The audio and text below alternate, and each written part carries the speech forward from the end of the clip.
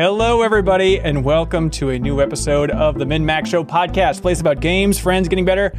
My name is Ben Hansen. Thank you all for being here. Very special episode today. I'm joined by Leo Vader.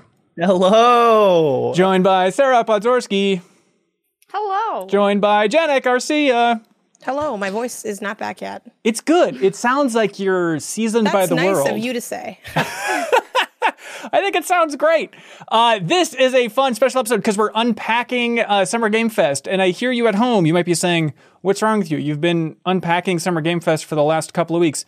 Yeah, but not really, because we weren't there. We were just like looking at our phones and our monitors and just trying to imagine what it smelled like, what it felt like to shake Jeff Keighley's sweaty palms, you know, Leo? If you thought you were hearing what Summer Game Fest was like, you have been lied to. That's right. This is the only place to learn it. So we're going to unpack everything from these three folks' big trip out there, all the games they played, and then, of course, we have some community questions in the back half of this episode. And here's the thing. Because we like you all who are watching or listening, there are timestamps for every episode of the MinMax Show podcast. So if you're like, why are they talking about this event that I didn't get to go to? I think this is bad. You can jump right to our previews and actually our thoughts on specific games if you want to do that. There are timestamps below for you. All right. Fun live episode. Hey! It's the three of you. You're back home. We are. It's so weird seeing like Janet and Leo on my computer screen and not in person. I'm like, free my friends. After seeing them for 6 days in a row, I'm like, why are they in my screen? I feel like if you guys are familiar with those, maybe it's not that popular of a thing, but sometimes like religious schools, like elementary or high schools, will have like these like sleepaway camp moments where they're supposed to like make you cry by telling you how much your parents love you, and it's like this big religious awakening thing, and a lot of people cry during it. Like, shout out to Cristo Rey High School in Chicago, Illinois, because a lot of people cry at that school. I felt like while it wasn't intentionally trauma-inducing, I felt like me, Leo, and Sarah all went through like that kind of shared bonding experience of like, I'm 8 layers deep with these people who, like, previously, I mean, I hung out with y'all during the Trek to Shrek, but this was, like, on another stratosphere. Because it was more, like, work focused, I'd imagine. Like, just hanging out and just wandering around looking at a waterfall in Minnesota. But when it's like, hey, who has this appointment, scheduling this and this and this, it feels like you're a little more in the, I don't want to say trenches, because it has a, you know, World War I vibe where millions of people died, but more like a small ditch, you know? Yeah, we fell into a pit a little bit. Yeah, Sarah, what'd you learn about Janet and Leo? They're the not wildest listening. thing that I learned about Leo is that the man uses so much ketchup. I have never seen someone use so much ketchup. And I also learned that like menus sometimes overwhelm Leo. He takes a little bit to get through a menu. Right. And like that's things that I would never learn about Leo through the computer screen. Even in the vlog, it'll be edited from when I pick up the menu to when I place it. Exactly. Yeah, we should mention that I guess I haven't really talked too much about it. In theory, you all recorded a ton of stuff for a whole travelogue about your trip to Summer Game Fest.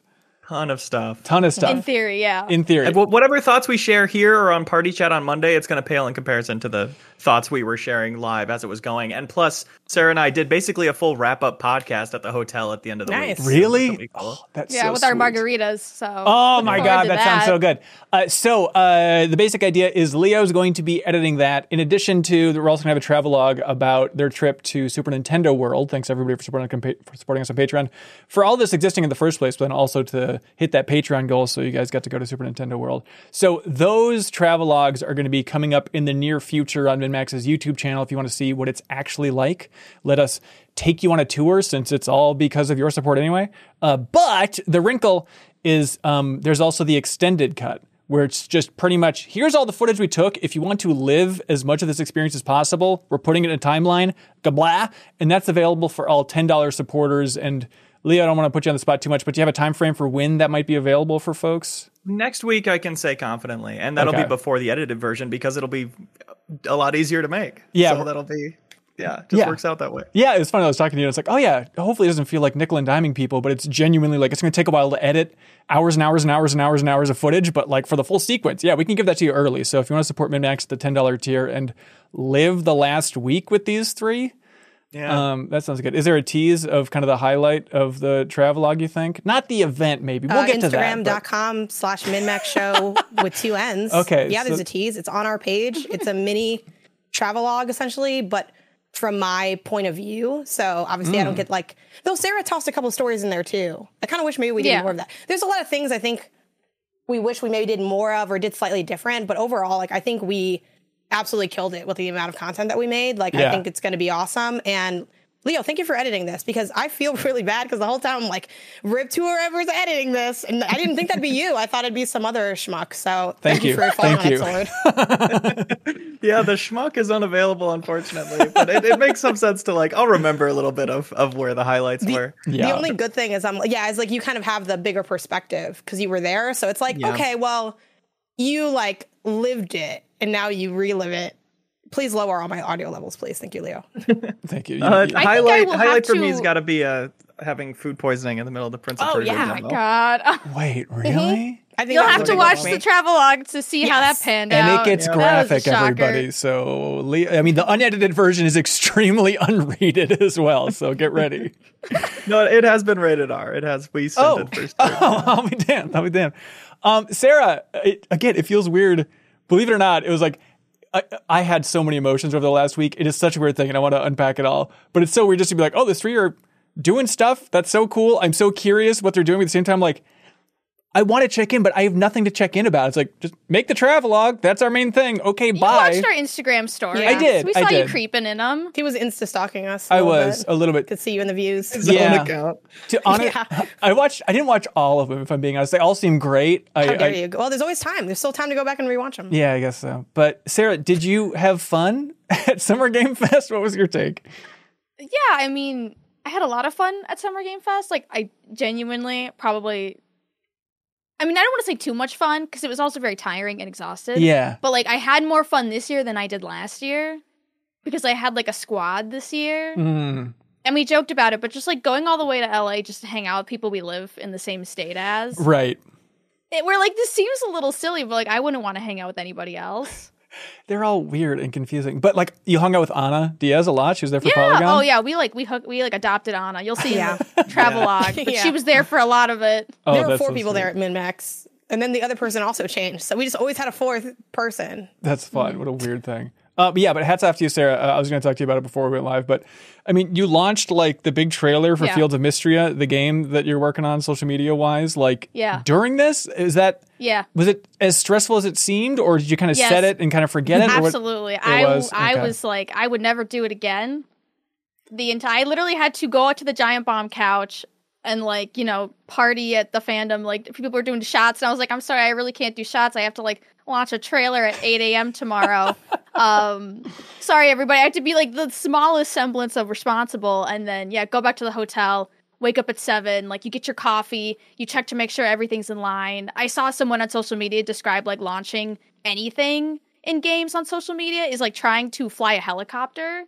Because, like, quite literally, I had, like, a hit list of, like, once the trailer drops, all of this has to go out in this exact order or we will be screwed. Like press releases, or what does that mean?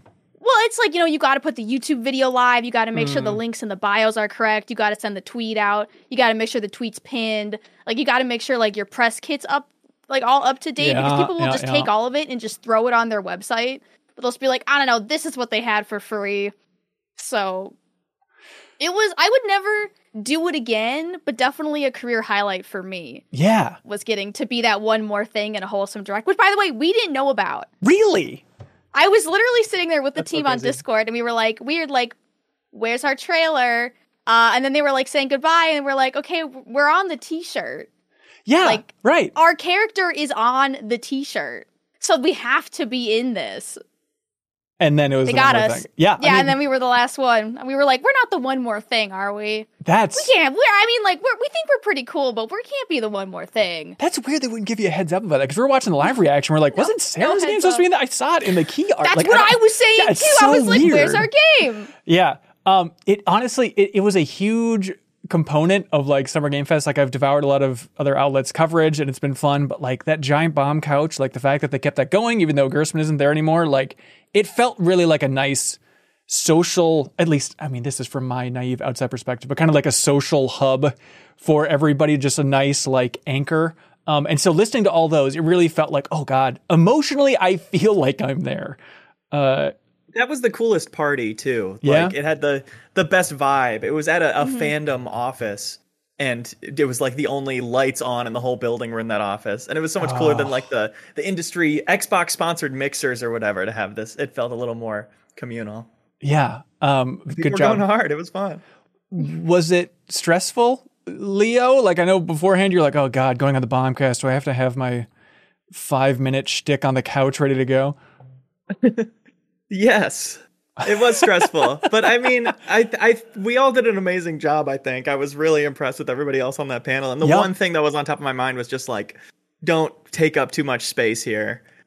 Like if I get addressed or if I have something to chime in, do it occasionally, but don't be like more than 1/6 of this panel because I like respect It's a lot of everybody people. else. It was like 6 people. Yeah. Yeah. So it And that was went by tough. so fast. Like I saw, like they had a big like the clock, and I was like, okay, it's only been 5 minutes. This is going to be really long. And then all of a sudden, it was like, well, that's, thanks for tuning in. And I was like, hold on, wait a second. I feel like I just sat down.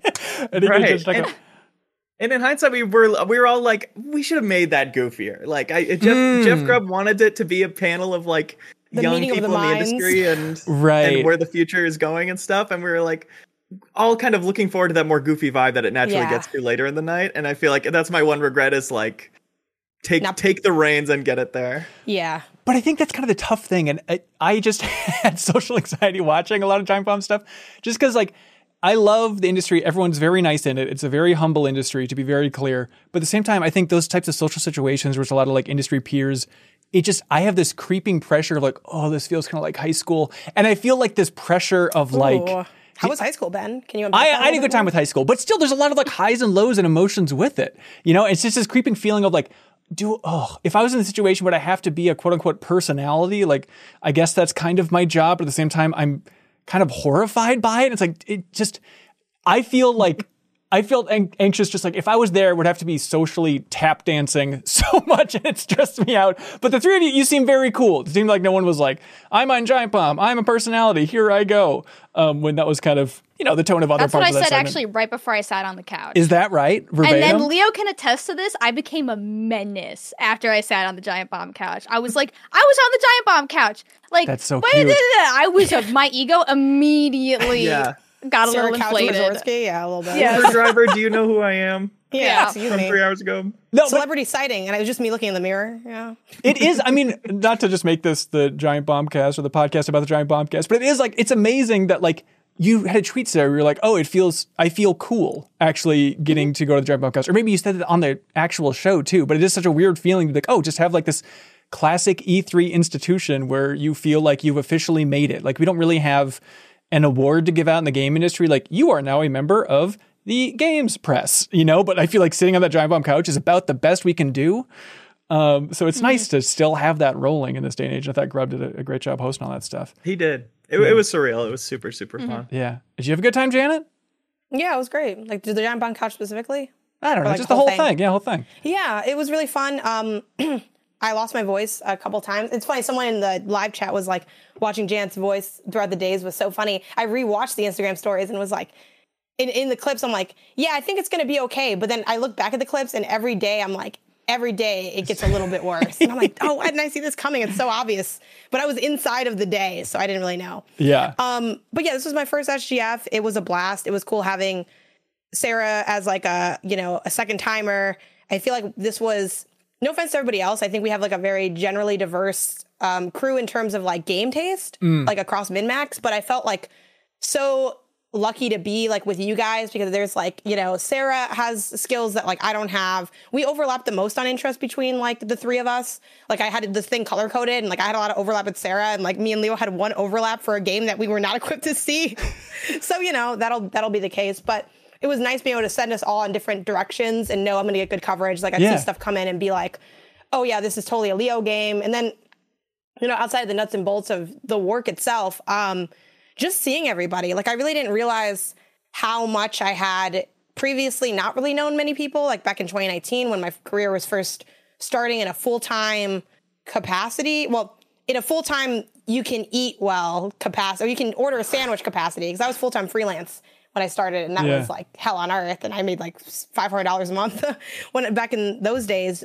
And then coming here and being like, oh, I like kind of know everybody, and not like in a conceited way, but just like there's so many people that I'm like Twitter mutuals with, or I've done content with, and then the people that I haven't, like they know who I am a lot of times, and that's also very cool. So it was like always exciting to see people. While my memory of E3 as like, especially as a newcomer, was like it's very tall, and I sort of like would latch on to like whatever my IGN peer was, and they knew people, and I was like there. You know what I mean? They were like hi, and I was like.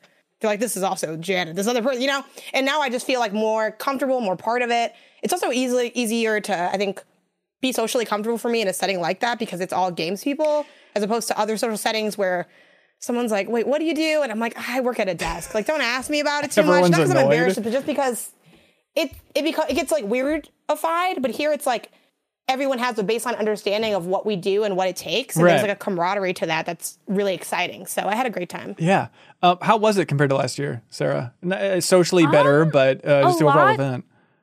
Oh, they expanded it. Okay. So they expanded it, and it was like, it really filled out nice. There was little spots all over the place for you to kind of like mingle. Just like more games, more people, and then they had the sort of like add-ons, as you know, right? So it's like they had like the Xbox thing, the Ubisoft Forward, the Square Enix event. So it's like it's kind of becoming an E3, and we're just like not going to call it that. Like I feel like as time goes on, people will just like attach their events to this event. Like, while you're in LA, please consider, which is kind of annoying because why can't we just do E3, you know? Yeah, because I guess the ESA would have to be involved in a bigger way. I think the venue for Summer Games Fest is way better. You get to see the sun. Yeah. Oh, interesting. Big fan like, of the you get to go outside. Like, a lot of it is, like, outside in a way. It felt like a state fair or something. With, like, different pop-up buildings to, like, you're walking between, but it's all got fresh air. It felt like a small college or like a bougie, California high school. But California kids get to eat outside because there's not ice on the ground, you know? That's bizarre. Yeah, I mean, I have fought the temptation, and maybe I should just give in at this point, but like, I appreciate the hell out of Jeff Keighley pushing for this event and making it happen and everything, but there's a part of me where it's like, the claiming of everything as part of Summer Game Fest, like it makes my skin crawl a little bit, like on their official site when they're like, the Microsoft event, that's part of us. Like they literally say, here are all of our events, and they just list all the publishers. And it's like, it's a diabolical move just for like a mental land grab of like, yeah, this is all Summer Game Fest. It's kind of the new E3. It's the name, lock it in. But maybe I just shouldn't fight it. Like if we're looking for the easy shorthand for what this season is, it's better than summer streams. Just give it to Keighley, call it Summer Game Fest. You win, buddy. He kind of won with that, which is like, I agree. I think it's a little shady because it's like, it's not your, like, it's funny because I talk to people about it, or like I mentioned to Sarah, like, oh, the thing, we have to respond to this thing already. And SGF just ended. And she's like, well, it ended on like Saturday. And I'm like, yeah, but they count, even in like their game stuff, they count Ubisoft Sunday, Monday. So it's like, it's like, it's weird to work for 6 days on a 2-day event. It's like, how's that possible? Right. It is just, I have to admit, you know, he won. It's easier. I've been calling it SGF. Like, what am I going to do? Say, oh, well, technically not, you know, SGF, but Xbox's thing for one day. It's, you know, I'm like, you got it. Make a website, put down stuff. I could write down anything about myself, and I guess it could just be true. Like, go for it. Jeff Keighley has won Succession, and as we all know from that show, you win in a big way. So congratulations, Mr. Keighley. Here's a weird question, Leo, but I feel like you're the person to ask it. Do you like the game industry more after this event, or are you kind of freaked out by it? Great question. Thank you. I like it more overall. I talk in the vlog a bit about being intimidated by our peers in the business and how, you know, everybody to you, the listener, to me, everybody else looks like they have it all together and are totally in control of everything they're doing and are walking through their lives with complete confidence. And the games industry is full of so many, like, obviously personalities that all you see is them, like, killing it on streams and being entertaining in a way that is, like, undeniable. And so it was intimidating company to be in, but really exciting and invigorating too. And I guess liking games more, I think, comes from talking to all the developers and it being such a good space to do that. There's cool shots in the vlog of the big open area where like most of the demos were happening. And it was just like TVs and couches, little pods of TVs and couches. And you sit down with maybe the PR, but sometimes the developer themselves, and you just talk while you play it. And it's like, a really great way to get a taste of those games. Yeah. I want to unpack all that stuff. It was weird just on the outside. Like, it was strangely motivating this season just to watch that and be like, oh, what? It set my mind on fire with the standard thoughts of just like, what should MinnMax be moving forward? What is our role in this industry? How can we stand out a little bit? How can we not just get on the standard content treadmills? How can we differentiate? And so, like, especially again with that freaking Bombcast, like just hearing like so many people from the industry like roll through that, it is just fascinating to think of. Like, God, it's personally, this is a weird thing for me, but it's so weird to hear people like taking MinnMax seriously. And I know that's a weird thing to say, but it truly feels like emotionally it feels like MinnMax is like an inside joke. Of just like, we're going to start a quote unquote company. I like that you told us that after we went to Screen Fest. I'm not going to internalize this at all. Yeah, burn your badges. No, whenever I was killing it, I was like, I'm here with MinnMax. And then whenever I spilled something, I'm like, I'm here with Kind of Funny Games. Right. Thank you so I much. got your back. That's all I ask for. But no, it feels just like a personal little thing. And then it's like, oh, like, we're seen as like a real entity in the industry in a small corner of it still. And like, that's such a weird feeling. It feels like I want to snicker behind my hand and be like, they think we're an outlet. They fell for it. We got them. Yeah, exactly. They let us into this thing. Okay. Let's see. What about highlights before we get to game stuff? Like, biggest geek out moment. Has anybody got one? Personal interaction with Dev or somebody from the industry? Get some good specifics here. What do we got? I did say hi to Todd Howard, which I did have to psych myself up to do because I saw him at the Xbox event. There was like a mixer that was before the actual event, like the showcase, like the night before, and we were on like the roof and we were like talking about him actually not too long ago because like I had seen the behind closed doors panel with Xbox leadership. It was a moderated panel though, so you know how those are where it's like like I joked like the comparison would be like if we did a moderated panel for MinnMax and like Ben hosted it and he's like, what makes you so passionate about being a great force in this industry? And I'm like, oh, well, at MinnMax, we like, it's like a positive, right? It's going to be selling the brand. Right. But he was talking about his TV setup and I was like, you were talking about it. Like, I wonder what is he a no TV in the room kind of person? He came by, but he had a posse and he had a don't talk to me stride. Yeah. And by the time he passed, I was like, well, I'm like, well, I would say hi. I just didn't have the right opportunity. And I saw him again at the JW and I'm like, damn, no excuses now. Like, you got me. Like, and he's sitting, okay, give me Todd Howard. He's leaning up with a beer in his hand, leaning against a counter. He didn't have a drink yet. Okay. He was with one other, so he was like anybody else. He had like a group of people, but then the circle would open and it would close and he was talking to someone You got else. to time it. It's like a mini game. I get it. Yes. He was talking to somebody else and they were talking about what they were going to drink. And I'm not going to lie, I had to wait a long, we do like the walk up. Well, maybe you don't, but like, for people listening, like if you're in these kind of mingly, networky places, it's like usually there's like a couple people talking to each other and you can kind of walk in, join the circle. When there's a break, that's when you can say, hey, I'm like so-and-so, by the way. Like, that's at least how I do it. And the time between when I walked near him and when there was that gap felt like an eternity, a little bit. But I was like, I don't want to punk out on this, like, whatever. And I brought my friend Eddie too, who I think he moderates for us as well. Like Eddie AK played forward.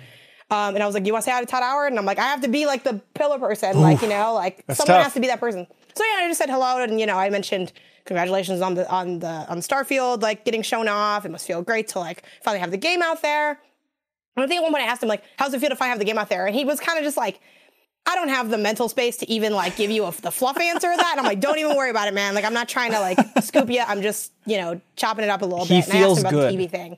He doesn't have a TV in his room. He only streams in his room with, I think, what is it called? Like the G Cloud or something? I don't know what it is. It's not the Steam Deck though. And I asked about the Steam Deck. He said this other thing's more powerful. And that's why he likes it more. I'm still confused.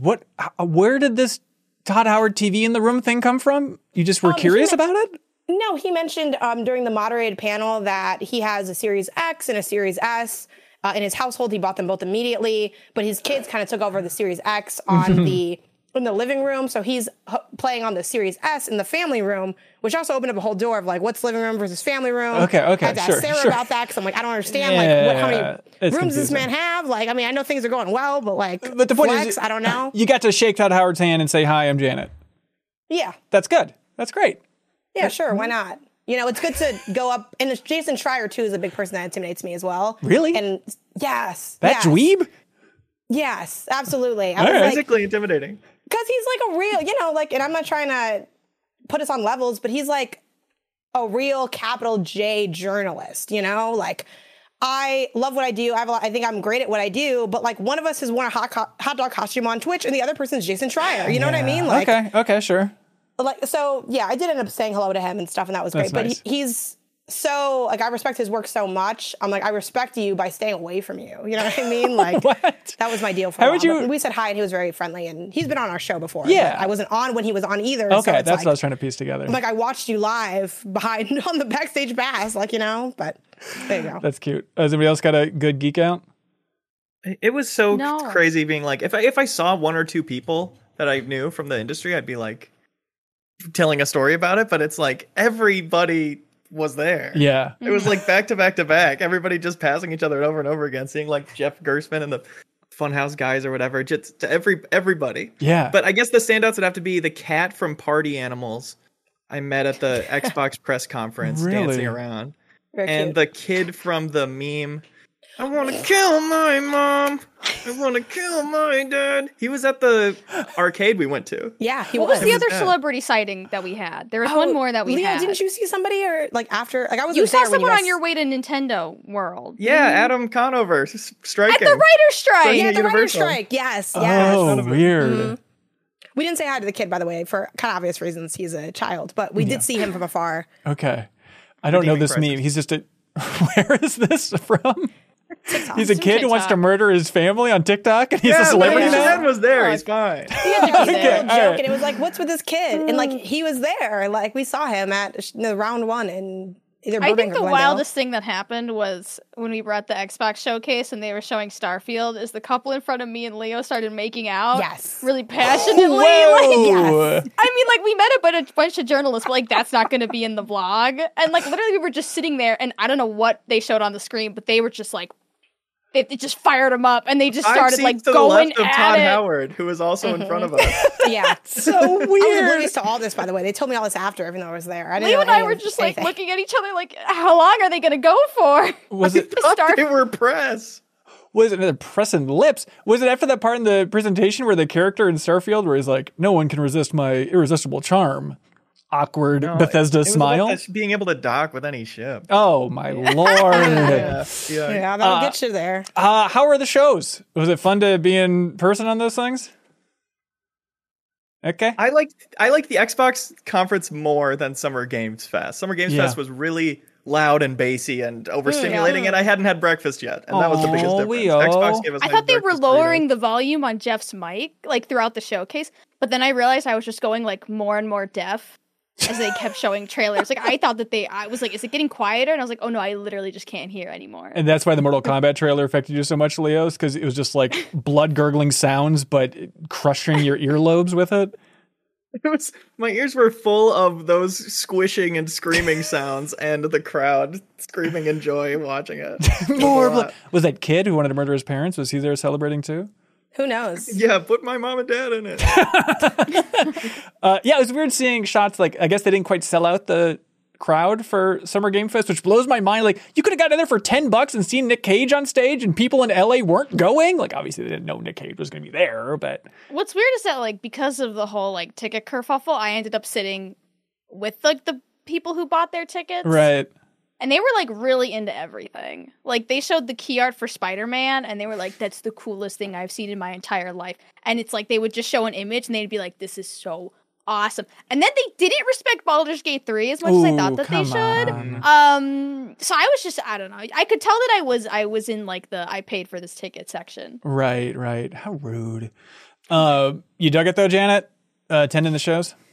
Yeah, I like attending the shows generally. I do think I got way more out of the Xbox One than the SGF one. The SGF one, it felt like I didn't get much more being there, but I think it's cool to attend them if you've ever been interested. Like I'm a fan of attending them, but if I had to miss one, like I wouldn't mind missing that one personally. Yeah. I love the Xbox One killed it. Like they had, again, Xbox is really good at doing like the community based stuff and setting up events, and they're like the only like publisher of the big three that really does that stuff and cares to do it. And sure, you can argue, oh, well, that's because they like are the most behind, so they need everything they can get. But like, I don't care what the reasoning is. Like, everyone should be doing this. It's a genius thing to do, and they're the only ones doing it. But they had it set up so smartly where it's like they had like a press section up top on the rooftop where they had Wi-Fi, coffee, everything, TVs. So if you want to write your, because that's the thing people don't realize. Like when you're in press, especially traditional press, like writing articles, you never get to attend those shows because you have to write your articles, and you can't write your articles in the dark in like bad Wi-Fi conditions. So they kind of had it all set up for the more traditional media,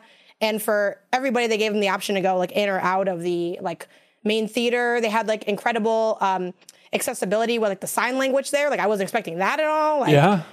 I think they just did a really good job with it. And it was all pre-record, which kind of takes away from the spectacle. But at the same time, like, I don't necessarily need I think when you don't do pre-record, it ends up being a little bit longer because you do run into those moments where you pause for the audience. Like, you kind of have Ubisoft stuff, yeah. play the audience more. And the pre-record allowed for a little bit more, like, snappiness to the whole event, you know? Yeah. Which also, too, SGF's kind of doing something different because it's, like, all the thing and not just Xbox. But the Xbox one was the more enjoyable one. The vibes building up to it at Xbox were better too. It was like the room was dark, but like Xbox colors and flowing lights through it. Like the vibe was really, really strong as soon as you entered. It was like, oh, do I like Xbox? Do I like have an affinity for Right? this? Well, here's we the were thing. at FanFest, Xbox so handed good. me, Xbox gave me a little coffee and a little burrito and the first container of fruit I'd seen in 5 days. I loved it. I had an amazing They time. did a good job. If you want to know how PR works, this is I can be this is bought. them roping in Xbox fans. Yeah, okay. Definitely. Yeah, but with Summer Games Fest, it's like it's cool to have the on-stage moments, and there's something novel about being in the same room as Nick Cage, but like he's a million miles away and you're looking at him on the big screen anyway, you know? Yeah, yeah. By the way, speaking of Xbox fans now, like Jeff didn't make a big deal out of it, but he didn't own an Xbox this generation. After the showcase, he's like, I think it's time to buy an Xbox. I'm convinced. And it's like Jeff, that's like a notable thing, man. That like that showcase enough was for you to turn around and be like, I do need this. It's time to expense an Xbox. Well, Come on, that's man. exactly it. Yes, that's exactly it. We talked about it before. Like, everybody's missing a console, and Jeff was like, I'm going to take you up on that. That's funny. 'cause- That's like perfect timing because like no one else was missing anything really. yeah, I guess so. He had Don't last feel one. shy. You can always also buy the 5 Steam Decks that I pitched you on. Like there's still Yeah, time. I mean, we'll talk later. I think that's doable. Okay. All right. Hey, who wants to talk about a game? Any game? Step right up. What I do you want Leo like? to talk about Foam Stars. Yes. Yeah. Okay, oh my Where God. else would we start? Of I'm going course. to try to hold back until Leo's done because I feel like me and Sarah have like, there's like Leo playing Foam Stars and then there's watching Leo play Foam Stars. And that's like two separate experiences. All right. Leo, Foam Stars, this is the Square Enix Splatoon-like that, from my perspective, everybody saw and said, okay, Square Enix knows Splatoon. And then everyone who's played it's like, wait a minute. Foam Stars might rule? Is that the takeaway? Yeah. I literally the buzz around the Playdays area was, hey, have you played Foam Stars yet? It's actually good. Where you were like whispering it, like trying to seem cool in the back alley? Like, hey, Not us. People were telling us that. wow. Yeah. The streets were literally talking. In a hushed tone, they would say Wow. like, it's actually kind of good. Which is worrying because I'm enough of a joke as it is. Of course, Leo's gonna love Foam Stars. Right, That's right. stupid. Can't wait for Leo to like it. Yeah, yeah. That's why I said And then, when I of saw it. course, we get to the demo. They walk us through it. How you chill your enemies. Not kill Sarah them. takes a turn. Mm-hmm. Janet takes a turn. Ooh. And then I get on the controls. And I He just was the mop headliner up. for our content. Ooh, Foam Mopper, baby. I get MVP. I get final kills 3 rounds in a row. I was born to play it, of Yep. course. Surprising no one. Now, did Square Enix at any point pull you aside and try to convince you that you shouldn't play it because you are the kiss of death and it means that the game will only be online for 8 months? Yeah, they kept trying to drop stuff on me when I was in there. Okay, so I, just from the trailer, I was like, okay, Splatoon, got it, running around covering the map in foam, but it's not like location area coverage based. It's just a shooter where foam is a big component? Or what's the best way of looking at what you're actually doing in this thing? It's a pretty open area, and you're covering it with foam, and that foam goes vertical pretty fast, so you end up with some, like, walls you can peek out from behind, but certain characters can shoot through walls, or their gun lobs foam over walls, so you're, like, building these structures, but they're not making you completely safe. Yeah. So it didn't feel like by the end you had this totally unique map or anything, but it was kind of an interesting thing to think about as you were just running around shooting people and surfing.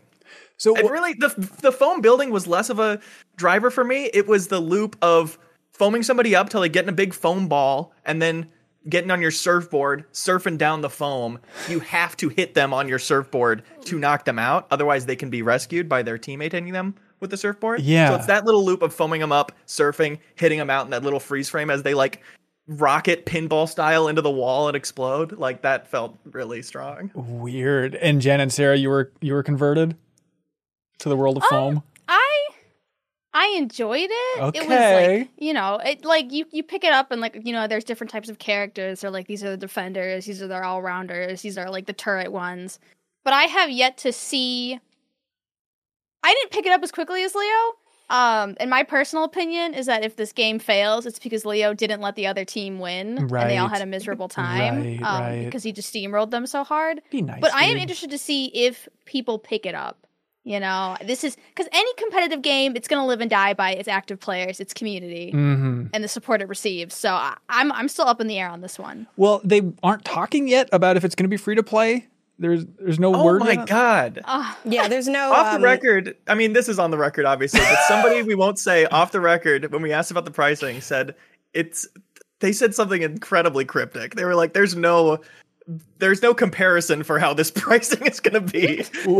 Wait, okay, so that means there's just going to be a bunch of different tiers, and it's going to be a confusing. We don't know. Well, we don't know anything. They said that it's something that we've never seen. We don't know before. anything. What the hell does that mean? We don't know anything. Which is marketing speak for. People will be talking about it. Bring foam to your local Walmart, and then you get one copy of the game. Right. Cool. Spray the cashier with foam. All right. Hey, I'm glad to see that apparently it's fun. Sarah, I know you're partial to it because you worked on it, but better than Ninjala. Are you going on the record? Definitely easier to pick up than Ninjala. Okay. Yeah, Ninjala's complicated. Like I played Ninjala for a sponsored stream over at IGN back in the day, and it was like a lot.com because it has like such a like a cityscape verticality to it that kind of adds like I think they had too many layers of complexity to make it as latchable as Foam Stars. I'm down to play Foam Stars when it comes out and check it out because I do like Splatoon, and while it is very different than Splatoon, like it does not play like Splatoon. And as someone that died pretty much immediately and didn't do well at all, despite Sarah's many helpful tips of like, do you have your ultimate or whatever, I'm like, I don't know what's going on. It's like, it's hard to go into a game like that too and not have anything going in. But it wasn't hard for Leo. So once Leo sat down, and I was like, hey, we were having a good time at Foam Stars, and everybody else was much more buttoned up, and maybe they were alone, like with their respective outlet, but like we were there as a team, and we were like both watching Leo play. And Sarah, what did you keep saying over again? Punish the overextenders? Was that it? Yeah, I was like coaching Leo. I was like, don't go in, Leo. Like, nice. let them come to you because people kept like suiciding to the back row. I was like, no, Leo. Like, this is our strategy. You hang back, wait for them to come to you, punish them. Foam coach. I mean, this we signed up for when we didn't know what it was. Unannounced game. So a lot of people there probably like don't even play multiplayer games. Oh, wait, Right. Actually, quick interjection. We didn't sign up for this when an announced game. Well, actually, we did. Sarah did. We did, but then we decided I'll tag along when we found out what it was. Yeah, and that's the thing, and that's I think the beauty of having at least the 2-day event and also the structure of SGF. There was enough flexibility and enough general chillness from everybody that it was very easy to. And I've attached onto appointments at E3 too. So like when I saw Control, like I didn't have an appointment to see it. My coworker did and said, hey, will you let my colleagues stand next to us in this tiny cramped room? And they didn't say no. So that's why I was there. This was a lot easier to, I think, latch onto. So Sarah had set up with Square Enix because it's Sarah. So we put Sarah to go to Square Enix. And then I'm like, you know what? People are talking about Foam Stars. Like, let's see if we can check it out. Like, apparently this is like a thing to see today, kind of. And that wouldn't have happened if it wasn't like a day 1, day 2, where the day 1, the buzz formed. And then day 2, we're like, we have to be able to at least form our own opinion on it. But sure. TLDR, Leo was amazing. Wow. We were hamming it up. We were cheering him on. I don't know if people thought we were like weird for that, but we were having a good time. Gotta give it up. We were having a good time. Just because you mentioned Control, I am curious about Alan Wake 2. I think from the outside, again, it seems like this is a lot of people's game of the show. It's so good. It's so good. It just wasn't hands-on. Is that the weird distinction? It's not hands-on. So for like, but it was live gameplay. Yes, it was live gameplay, which I love the immediacy of live theater. It's like, shout out to all, like, I really should have made it a point to go up to like the QA people that did there's only 2 times I saw a hands-off thing where the QA person was doing it. And like, should we just describe the hilarious joke they did? Because it's never going to be public. What was the the PR person was like, Remedy's commitment to atmosphere it's what drives us to create horror. Like a long like series of discussion of their approach to horror, and they're like, more than relying on cheap jump scares. And then the person playing the game moved one step forward, and there was a giant jump scare. And I turned to Leo, and I had my Apple Watch on for like pretty much the whole event, except for one of the times at night where I was trying to do like a day to night look, and I put on a watch instead of an Apple Watch. That was me being fancy. I turned to Leo and I tap him and I show him my Apple Watch like heart rate, and my heart rate is through the roof. It is like 116. My heart is pounding in this chair in this dark room. That's so sad. But it's weird because they also, like in their gameplay demo, they do have that jump scare of like the deer going through the room and then like something. This one's way worse. This was just a stupid novelty jump scare. This was before that happened. Yeah. Okay. Yes, and this was before. Yeah, because I was prepared for that deer where it's like, it's the same way like in Viewfinder, they're like, wow, you're really smart. I'm like, nah, I just watched your trailer 82 times. I'm sorry, I gotta confess. Alan Wake 2 looked incredible. The reason I didn't pick it as my game of the show is just because I didn't really play it, so it's like, okay. But it looks so good. I am extremely excited for it. As someone that started Alan Wake 1, the remake / remaster, and thought, wow, this game doesn't control well at all. It's kind of odd. Yeah. But this is like, it feels, and I don't want to say this like pejoratively because I mean it with the most compliment, it feels almost fan conceived. Like someone woke up from a dream and said, what if I had the atmosphere and the weirdness of Control with the story bits of Alan Wake, and I put it in Resident Evil 7/8. Okay. Well, more like 2 or 4 with the perspective. But I hear you. Yeah, maybe more 2. Maybe more 2 because of the vibes. But like I meant kind of just the more modern Resident Evil. But and I don't think it's going to be as like intensely puzzly as 2. But that's, help me out because it's interesting hearing other people's take on it. It's like, oh, it looks awesome. And then it's like, it's a cool, weird structure to be swapping between this FBI agent named Saga Anderson and then Alan Wake. But then people were excited about like the puzzle solving in it, or kind of like the board, the detective board. But you can't fail it, so I feel like it's a little bit of a what is it? How does it work? Yeah, so basically you'll do missions or objectives in the game, and throughout that you'll gain clues, and those clues can go like you can go to this place called like your Mind Palace. Basically, that might not be the official word for it. Mind Place, I think might be it. And that's where you can mess with the detective board, and you can also like conceptually interrogate like subjects from within your mind. It's like trippy, cool art house stuff. Weird. Mm-hmm. But the thing that isn't that interesting about the board is I asked, like, they had a Q&A after, and I asked, like, can you fail like the board? Can you put the board, like the clue in the wrong spot, or maybe put the clue in different spots?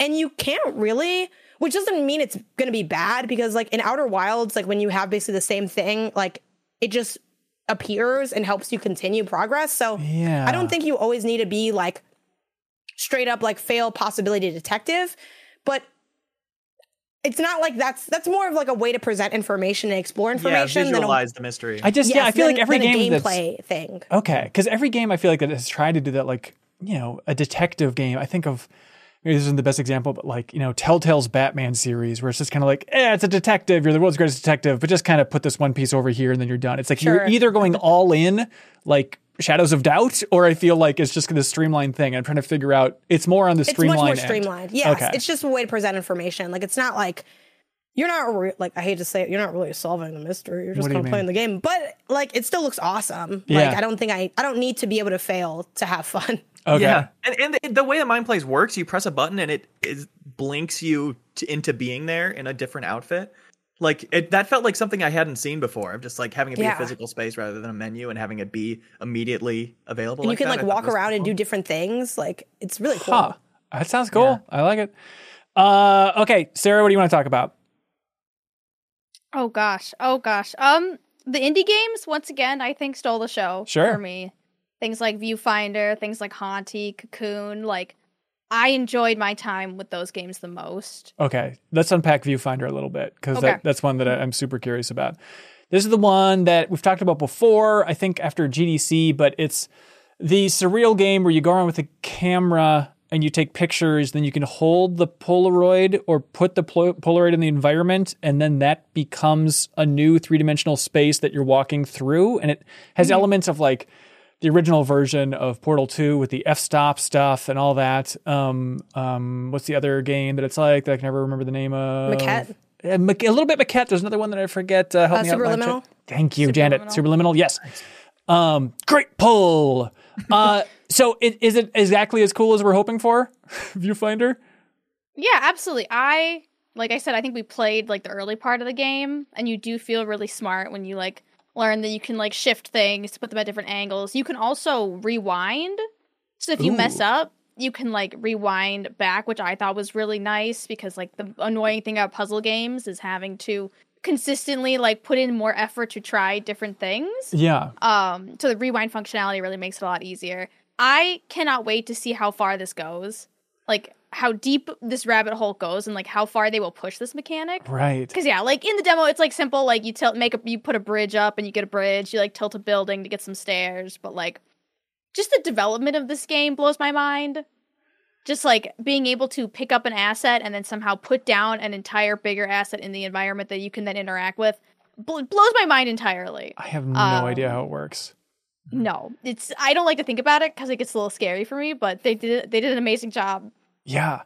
It's Sad Owl Studios is the name of this thing. It's coming out July 18th this year. So I guess we won't have too long to wait. I'm very curious. And Sarah, you asked like how long it took them to develop it. Wasn't it like ridiculously short of a time? They literally said that they prototyped the entire idea up in like under a year, and then it only took them a year to develop the rest of the game. And I was like, what? Like, I guess like they're like, yeah, once we got the whole like idea of how to do it down, like once they prototyped like the object to permanence thing. Yeah, they're like the rest of the game just kind of like fell into place. Easy. But I think that just shows like you can really just take like one mechanic and like just make it look amazing. Like that is the simplest, easiest, and like most rewarding way I think to make a game. Yeah, I do think if you've never looked at a trailer for Viewfinder, out of anything shown recently, I feel like you need to go look at this game in action just to see what's happening visually, because it's really a tough thing to explain. The physics are weird and the picture is the real world. Like it's a weird, trippy thing that I'm really curious to see if they can stick the landing. But sweet, love it. Janet, what do you got? What are you excited to talk about? Well, really quick, I also want to echo Sarah on Viewfinder. Viewfinder is dope. Sarah nailed it, so I'm not going to add a lot more to that. But it's as good as so far it's shaping up to be as good as I hoped it is based on how it looks. Yeah. I am wondering what the general reception will be of Viewfinder because I love Superliminal and I love Maquette, and both of those games don't score that high on Metacritic, which I find odd. So I'm still probably going to try to pick this up for my fancy critic, but I had a whole thing where I accidentally told Blessing about it. He's like, I wasn't even thinking about that. And then we were like, let's fight it out in the fancy critic. And then I think we both drank too much to remember to pick it up. So now I have to text him and be like, hey, are we like picking this up? Like, I don't want to cheat the system here, but I feel like you care about your fantasy critic score thing. I feel like more than most things in your life at this point, it seems like it's all consuming to win this thing. Anyone who's in fantasy sports, like, those people that like, oh my God, like my girlfriend or my boyfriend or my partner, like they're so into their freaking fantasy football league. It's annoying. Yeah, that's me with fantasy critic. Okay. Like I care so much. It is like so much fun. And like everyone else who isn't in the league is like, bro, this is boring. This is boring content, but I like it a lot. Yeah. We should mention there's real quick too. We should mention there's a Viewfinder demo out there as well, apparently. Yeah, and people in the chat are saying that they're really enjoying the demo or that they're downloading it now. Like, it looks awesome, and I just hope that the whole thing is awesome. Because I got to the end of Superliminal, and I hated that ending. Jeez, that weird white room. Anyway, Cocoon. Cocoon! It's so hard. I've never been, and forget again with the fancy critic thing. Blessing picked this up, and I was like, it looks okay. I don't know. Yeah. Oh my God. What is he a tastemaker with this call? I don't even care what this is. Like, this game is so incredible. I played alongside Sarah. This was a joint appointment that we had with Annapurna Interactive. Yeah. This game is often couched via the trailers as from the makers of Inside and Limbo. Well, it's like the lead gameplay designer from Inside and Limbo. So naturally, I'm like, is that actually going to hit though, or are you just like throwing two big names? It's kind of like when, no offense to Starfield, because that game looks like it's going to be cool, but when they said a game 25 years in the making, I was like, okay, whatever. Like, come on now, like, we're going to leave. But Cocoon, like, I love the puzzles of it. It feels so natural and intuitive, and some of the visuals are just absolutely incredibly striking. Like, I was awestruck watching this. Some of the ways you go in and out of the world. I'm so confused. The B-roll just popped up right now, but I'm confused with this because we saw it a little while ago, and it's like, okay, I like the pedigree of the gameplay designer, but it kind of just looks like an adventure game with orbs, and you're moving orbs around, and then you're going inside of orbs to get to other orbs. Like, what's the mind-blowing part? I guess I'm trying to understand. Something about playing it was just incredibly satisfying. Because like Janet was saying, those puzzles are so intuitive. And somehow like, I don't really consider myself a great puzzle player, but somehow the way the game leads you to these solutions, and then, like, visually, it's like visual ASMR sometimes is how I would describe it. Like, the way they, like, do little things was just, like, so satisfying to look at. Also, the sound design is incredible. It was the best sound design I'd heard, I think, the whole weekend. Like, they did a really good job, like, making this come together. And I think that also helps create that atmosphere. I think the way I see Inside and Limbo in this is minimal in terms of the aesthetic, but maximal in terms of the idea of you are thrust into a world, you're going, and as you go, you kind of start to develop some questions about the world. Like me and Sarah were playing and we're like, what is this giant bug? Like, you're like kind of like a little bug guy and you carry these big orbs and you'll see like other creatures. And I'm like, who is this? Is this mom? Is this God? And I like how it's kind of opening up. I like the sort of over the top view as you navigate the environments and the way they sort of are building the mechanics. Cause I get you being like, I don't know, you put an orb down and then you go into another orb, like whatever.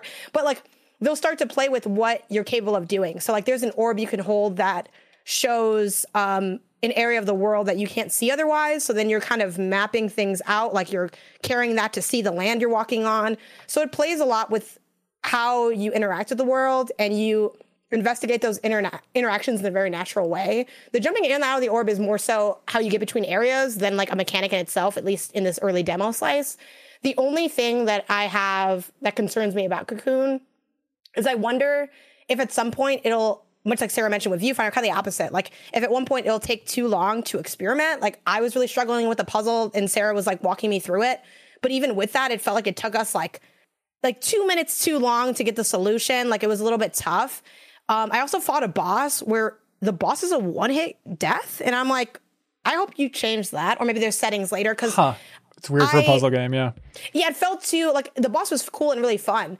But like, it was like hand sweaty mom spaghetti gaming hours for me because I was like, oh my God, I got to try to beat this. And like, luckily we were just kind of playing on our own. I think the devs were kind of hanging back or the Annapurna team was hanging back. I talked to Greg Miller and he also struggled with that boss. And he's like, it was that thing where the whole dev team is behind me watching. And I was like, oh my God. And that's not even just being at the event. That's just like, in general, if I can only fail once, that's hard to do, even if it's not that hard of a thing to accomplish inherently. But this got me very excited. It was a great demo in that I saw the trailers and was like, whatever. And then I played it and I'm like, is this the best game at this show? Wow. So if I don't think they have a demo available now, but keep Cocoon on your radar. I'm very excited to pick it up when it comes out. Cocoon, yeah, Geometric Interactive is the name of the developer. And yeah, they still just say coming soon, I think, for the release date for Cocoon. But that's sweet. Leo, if you could talk about any game right now, what do you want to talk about? This next sentence is 29 years in the making. Oh my God. Oh my God. Everything in my life has been building up to this. He's so smart.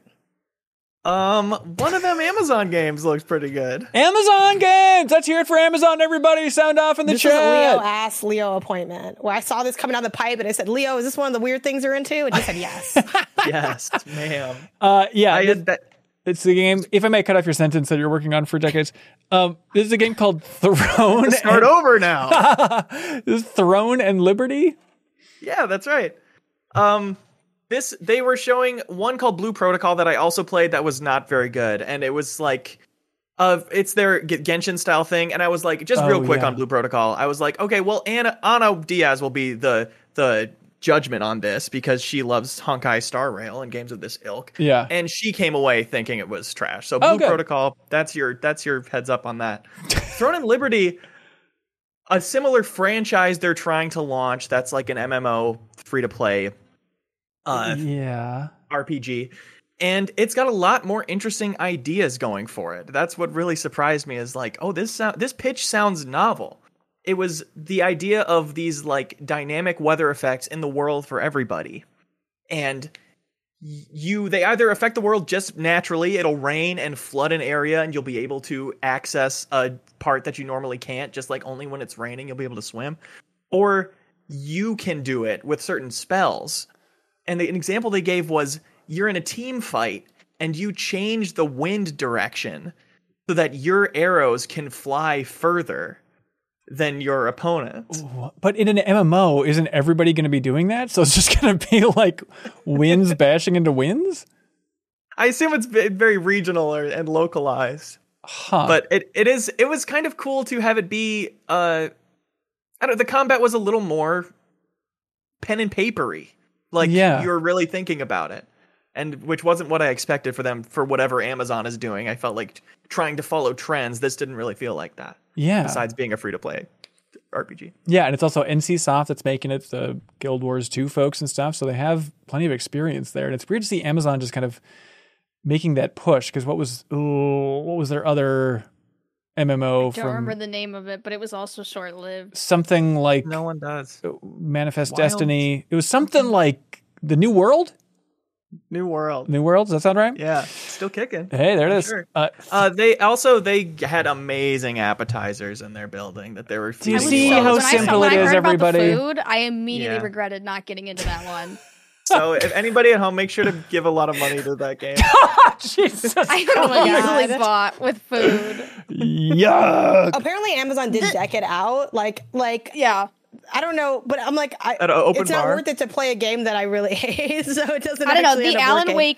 The Alan Wake 2 Speakeasy was still my favorite part of Summer Game Fest. I didn't get to What? enjoy that, which is Well, that's Leo, because next time you go to had an Amazon Games, let me appointment talk to and Tinfoil I take stuff. didn't. Yeah, Janet and Leo got to go into the Alan Wake 2 appointment, but I missed it, and they shut the doors. They were very strict about the doors. But they were like, you can just chill at the bar and like, Also, free that really drinks. sucks because there were seats open, and I was like, that Beautiful. looks like a great chair for Sarah. No. presumably. I But- honestly, that was beautiful. I was under like beautiful wisteria, free snacks, plush couches. Dark, quiet at the end of a Yes. long day.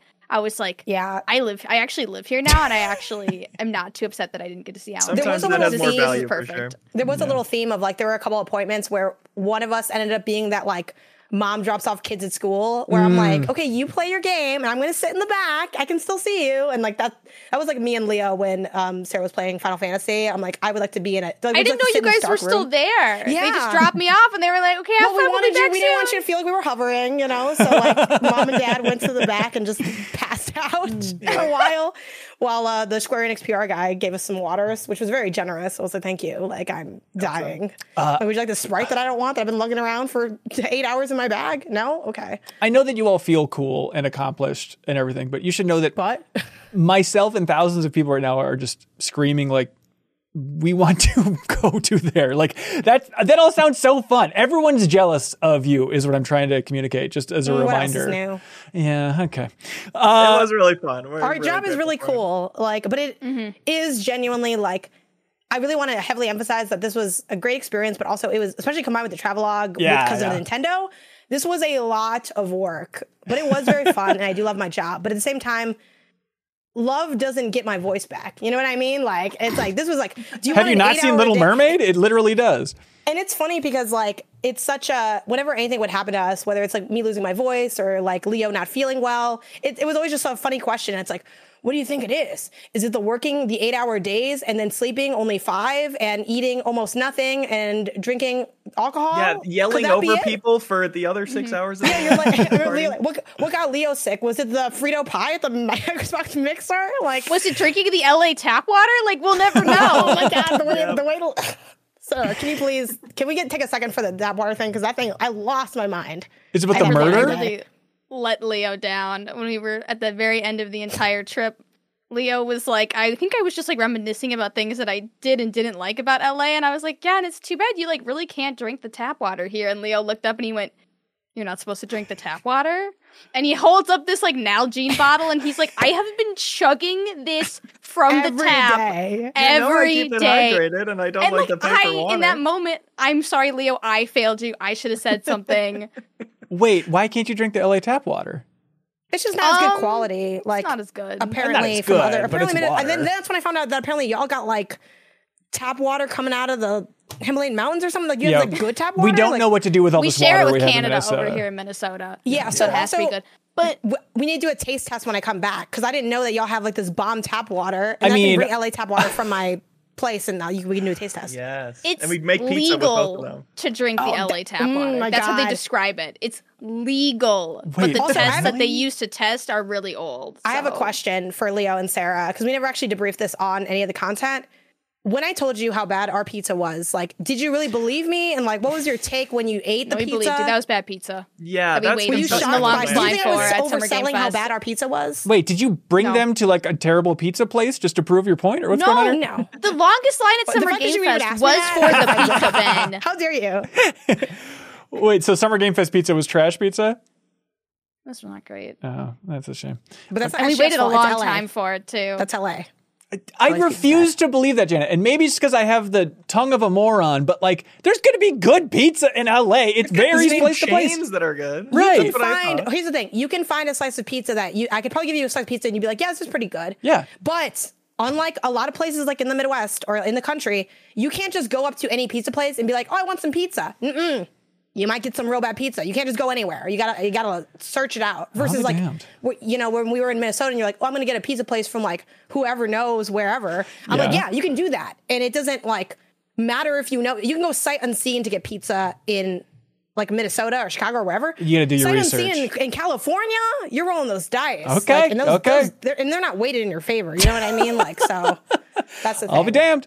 Hey, Sarah, can we talk about Final Fantasy 16 a little bit? We can. Did you play the demo yet? No, I haven't played the demo yet. It lost in the New Show Plus poll, and so I mean, they can't. But Wow. like, it's coming out so soon. I don't know if I want to start the demo and then have a kid and have my life flipped upside down and then not get back You should to play it. the demo, have your kid, and then go back and be like, and see if you're the same person. Do you look at Oh, Clive interesting. differently? Do you look at that Right. little kid who keeps getting his face splattered with blood differently Now that your son in every Clive has trailer? been I Like, know. we need to. It's like I don't think it's have a fun enough of- litmus test. We don't have enough of dads reflecting on how they view games differently now. You're than their right, dad. I you're think you right. can really pave the way in that way. You can This be the is- first person. You can break that glass ceiling, Ben. This is the direction for MinMax moving forward. Absolutely, daddy stuff all the time. No, so you is the that's a demo? different thing, but- Oh, interesting. Is the demo you played at Summer Game Fest different from the public demo? People are saying that your progress carries over Yeah. from the demo that's out now, and the demo that I played was not beginning of the game. Okay. Sid was there, so I think it was a different demo. What happened was we were loitering around Square Enix, the area that they were in, and some guy said to us, and he's like, "Do you want to play Final Fantasy 16?" And I'm like, "What did you say?" And he's like, "Do you guys want to play Final Fantasy 16?" And I was like, "Where?" And they had it in the back room. They had like 5 TVs set up in the back room in like a really low lit area, like again more speakeasy vibes. And they like plopped me down in the chair. They're like, "Play the tutorial, play this little bit of the demo," like, and they were like, "For judges' consideration," wink, wink. And I was like, "What's a judge?" I didn't know I was a judge when I played it, so you couldn't really sway me. I was having a lot more fun with the action, like the actual gameplay, than I thought I would. I think it was really they were like, we gave you a little bit. I had more abilities than I should have had at this Okay. point of the game. Yeah. They had me a little beefed up a little bit. And I thought that I was doing really well. Like, I thought that I was nailing it. Like, I could see the Final Fantasy 14 influences. Like, the Yeah. combat was really fun. Dodging felt really, I don't know, rewarding and stuff like that. And then after, like, this, like, sitting there for 30 minutes, the guy comes up and he's like, "Do you know about, you know, the accessories?" And I was like, "Oh, like the accessories that like make it easy." Baby mode. Yeah. It turns out I had been wearing those. They had it on my character, and I looked at him and I was like, "You lied to me? You lied." I thought that I was like, this guy is so impressed right now with my skills. Like, I am just nailing this. I'm dodging I was Like it everything. goes into slow motion when I get hit because I'm reacting. to yeah, I was just absolutely kitted out on absolute baby Oh, mode. And I was just no. like, "Oh God." I'm sorry. I know, but it was cute because the only thing that it was fun, but like, if you get lost, you can press a button and Torgal will tell you where to go. Because I kept getting turned around in all the battles, so you can call Torgal and he'll be like, "This way, idiot," and I'm like, "Thanks, buddy." That is good. I like So- having that. Who needs the Dead I'm Space not little thing? sold on like the story yet, or Okay. on Clive as a main character yet, but like the gameplay, at least on whatever baby mode I was on, Yeah. felt pretty good. People are red hot on the demo. Everyone who's played it's like, ooh, I regret starting it even because I want to keep playing it because it's so damn good. I gotta say, the greatest PR that this game has had so far for 16 is like the main voice actor for Clive, Ben, I forget his full name, but he's been going on making the rounds on the podcast. Like he's on Bombcast, he's over at Easy Allies, he's on Kind of Funny. He's the most charming damn guy. And it's just like, it turns out I'm just a simpleton for like, if a voice actor comes in and like knows their stuff when it comes to gaming. It's like, all right, I suddenly respect this dude so much more. Like, he's just like a hardcore Final Fantasy VIII fan. He was talking about playing Chained Echoes. It's like, all right, you know what? I will feel better playing 16 knowing that the voice actor played Chained Echoes from December of last year. So hats off to Square if they're lining it up, or if just the actor is on his own crusade to just try and convince people this 11th hour to check out Final Fantasy 16. But do you like voice actors more than actors, or what's? I was gonna ask, is there a difference there? Well, I've never thought about it. I mean, I guess if like blowhardy Hollywood actors, if they also played Chained Echoes, I'd probably be more interested in them overall. So if Chris Pratt in that Game Informer interview had said Chained Echoes is my favorite game, wouldn't you be like, hey, Chris Pratt? I think. Right? That would have been cool. Yeah, you're like, you'd be like, now I'm happy all these people on YouTube are saying I look like him. Suddenly it's a badge of honor for you. Yeah. Instead Right. Of Tetris is pretty cool. Instead of a Tetris is pretty cool? That's an impression of their answer. Tetris is pretty good. Every actor. What's the one with Mario? Yeah, I like that one. Pretty good. So we'll be talking about 16 more in the future. We did not get a review code, so it'll probably still be some early impressions if we have it next week at all. But look live. I won't be sharing my impressions. There'll be a mystery black box for months and months, but you'll get to hear everybody else's. So there we go. That's 16. That's coming up next week. Good Lord. What else we got? Who's got something they want to shout out? I got Lysfanga, the Time Shift Warrior, a game that is really hard to remember the name of. I don't know how you pulled it off. Did you have it written down and you're reading it directly? Yes, I did open the Steam page so I could read Lysfanga, the Time Shift Warrior. Smart. So apologies to Sandor Studio, because that's got to be an uphill battle for them, the makers of the game. This is a Quantic Dream published game. Yeah. I checked out a couple different Quantic Dream games, two that I can talk about, one that I can't, and this is the one that stuck out. So it works out. If I may, I want to hear more about Lysfanga, but Quantic Dream, I know we're not the biggest fans of the studio in general, but like, I feel like, is it worth stepping back and just be like, hey, they seem to know what they're doing when it comes to publishing games? Because like Under the Waves also looked really damn good. It's but it wasn't. Sorry. Oh, is that right? I didn't like it. Oh, I okay. It was bad. Yeah. Okay, that was like the cool. But it did look good. It looked good in that trailer. That's right. That's right.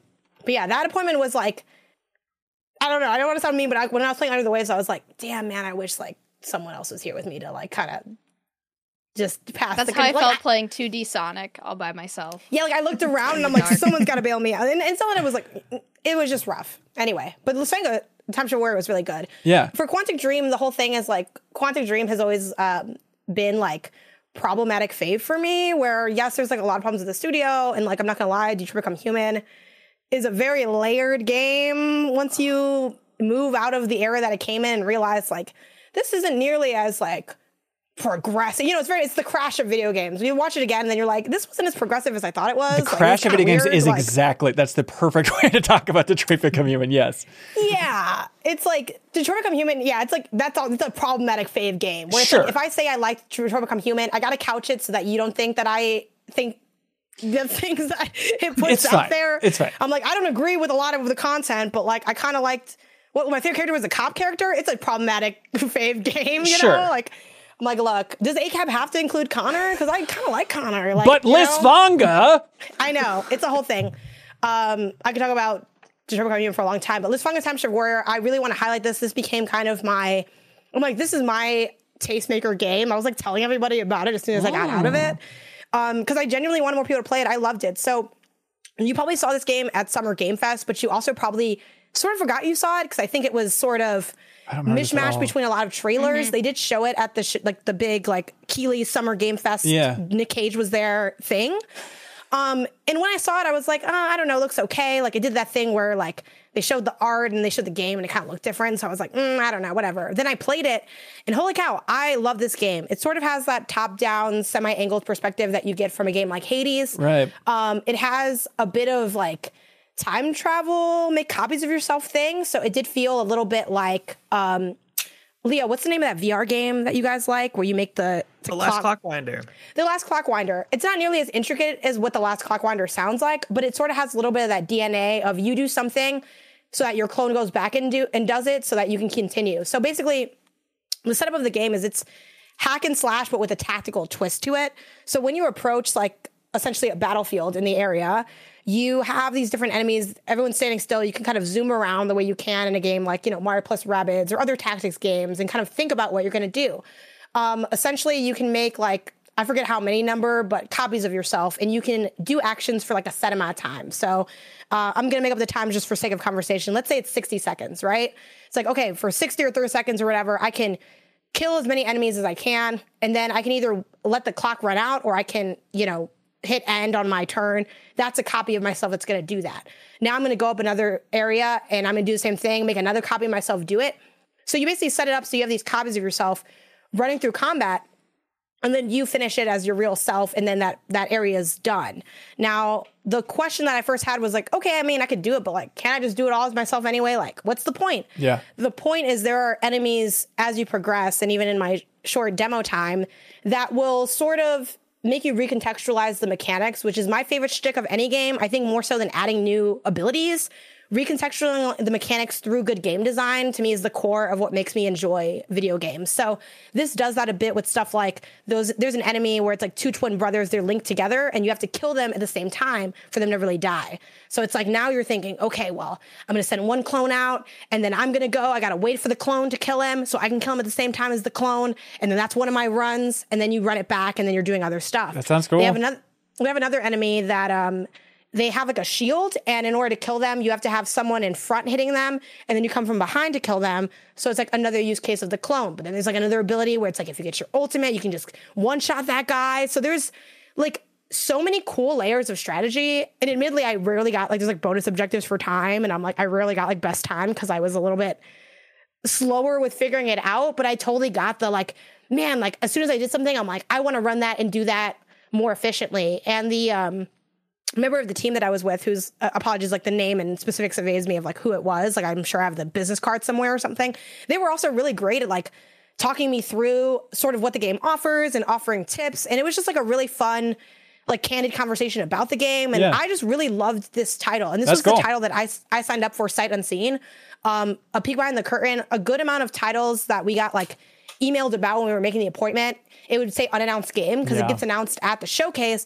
So I just had to sign it up. And sometimes that doesn't work out well because it's if it's I don't know, a fighting game, I'm not going to know when I signed up for Mortal Kombat by accident that, I wouldn't have taken that. And it's not because I hate Mortal Kombat. I'm just not going to say anything interesting about it. Sure. Yeah, so Janet and I both signed up for Mortal Kombat under unannounced Warner Bros. Game.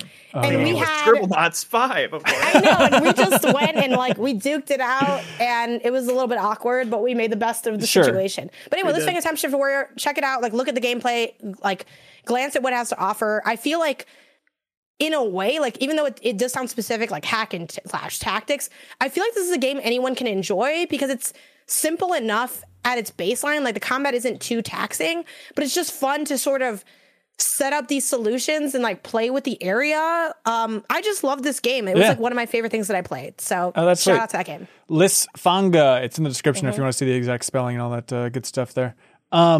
Sarah, you mentioned it briefly. I'm curious. We were watching the reveal and we're ooh, is Sarah going to be into this or not?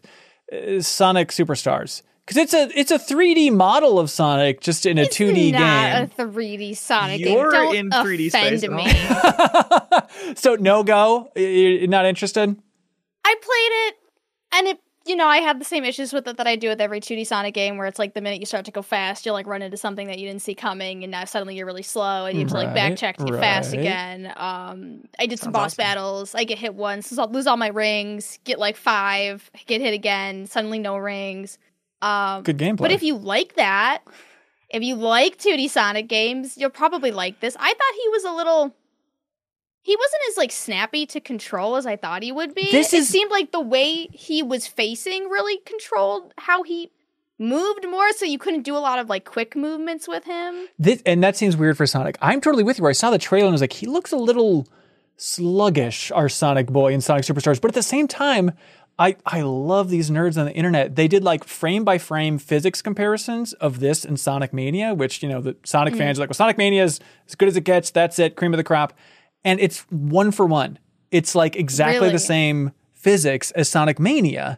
Maybe the top speed is different or something like that. But then the wild thing too is Christian Whitehead, who led the development on Sonic Mania, he was on Twitter being I can't go into details, but like it makes sense that the Sonic Mania engine would work well in 3D or with 3D models. Like, so he was implying, I guess, that like they converted that engine or they had plans to convert it. So somehow he was lending more credence to the idea that it's going to control a lot like Sonic Mania. But I agree, it looked a little slowish. But what the hell do I know?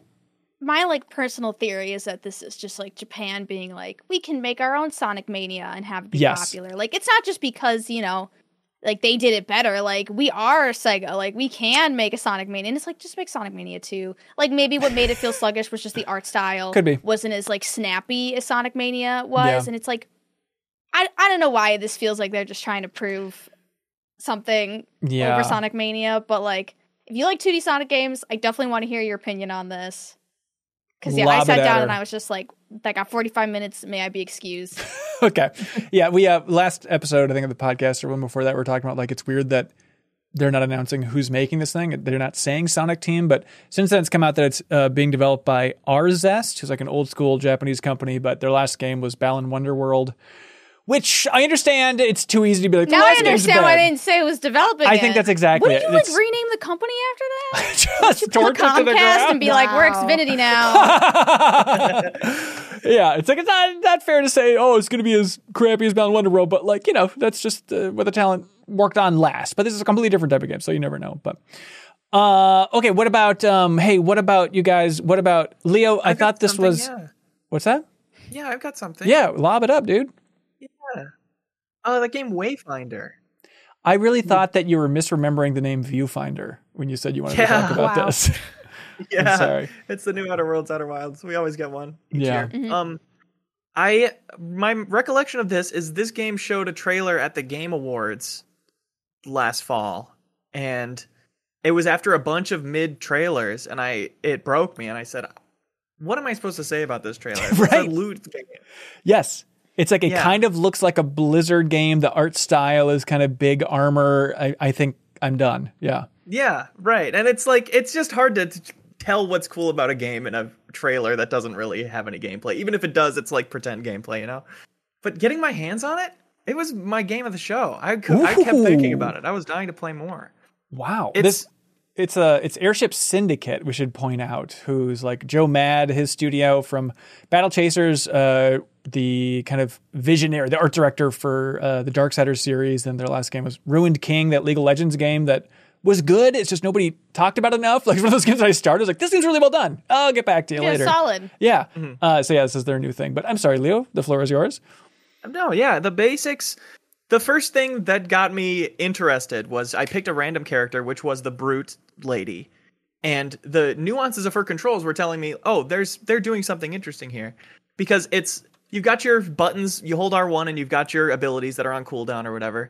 But for her, they're like wrestling themed from her backstory in the arena. And she's like building hype for this imaginary crowd that she's like hearing cheering for her in the gameplay. And each ability you can like fire quickly or hold, and you'll do like an extended version of it. There's like a 3-hit combo that you can do fast, or you can hold it and hit once and then like hype up the crowd. She like turns around and does this like taunt animation that taunts enemies and makes them attack you, and then finishes it off with like stronger damage. And it felt really cool and was such a cool idea with so much personality.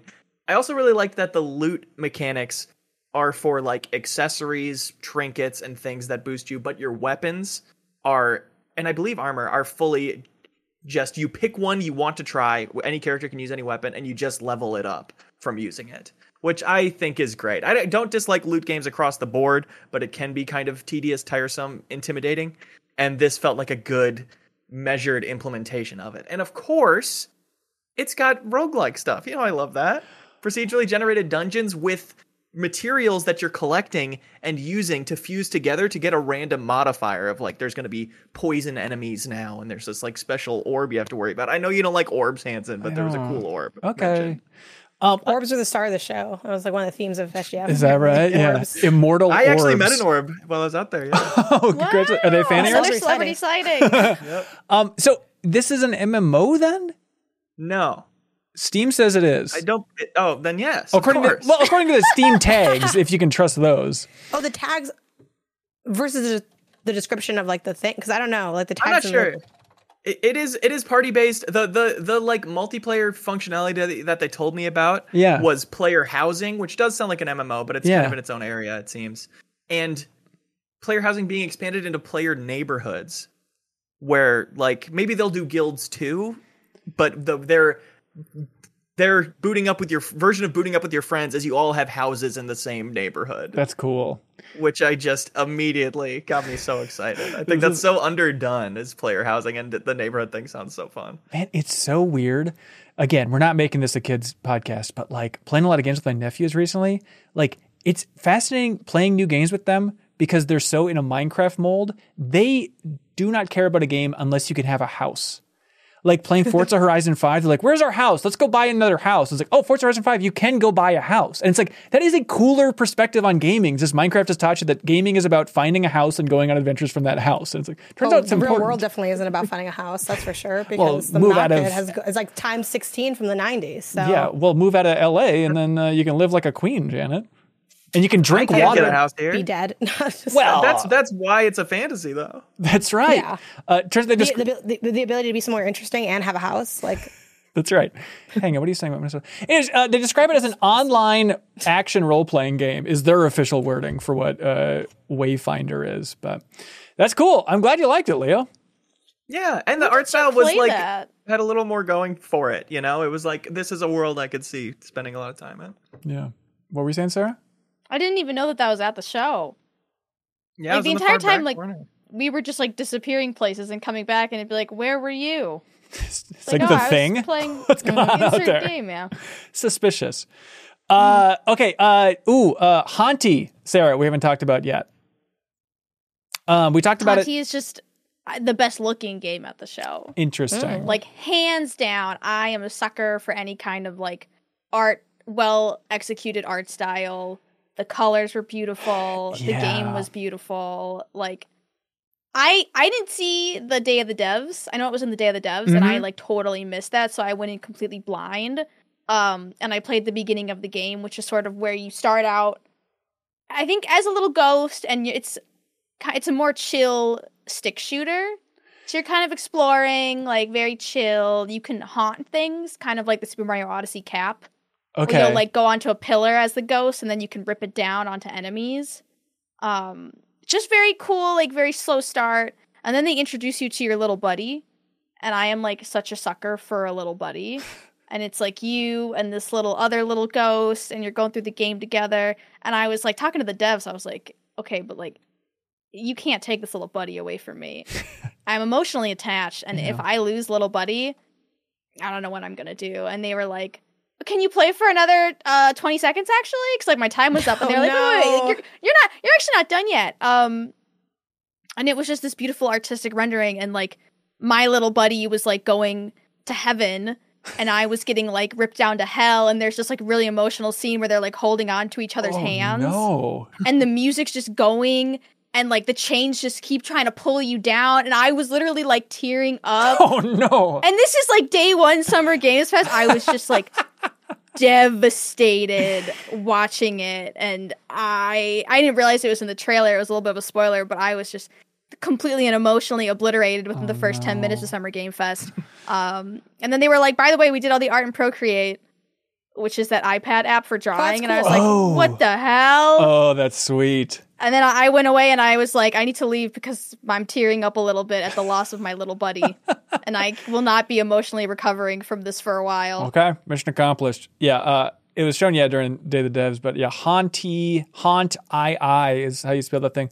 We talked about it a little bit. We did for New Show Plus this week. We had people from the community like write in or call in to share their picks for like hidden gems from Summer Game Fest. So we talked about it a little bit there. That's in the bonus podcast feed if you want to hear 27 other games that flew under the radar that we haven't hit up here. But also, full disclosure, it's always one of those things like, I guess we should mention this, that like I Am 8-Bit was heavily involved in Summer Game Fest, like designed the entire layout and stuff like that. And they do support us in a big way, but we're unrelated beyond that. Is that, I mean, game of the show for you, Leo? It's Haunty? Well, yeah, Leo, it's Wayfinder. Haunty for all of us? A Haunty? Is it really number one for you, Sarah? I think so. Wow. Nice. And then It was sweet. I liked it. Yeah, Janet, and then yours is Liz Fanga.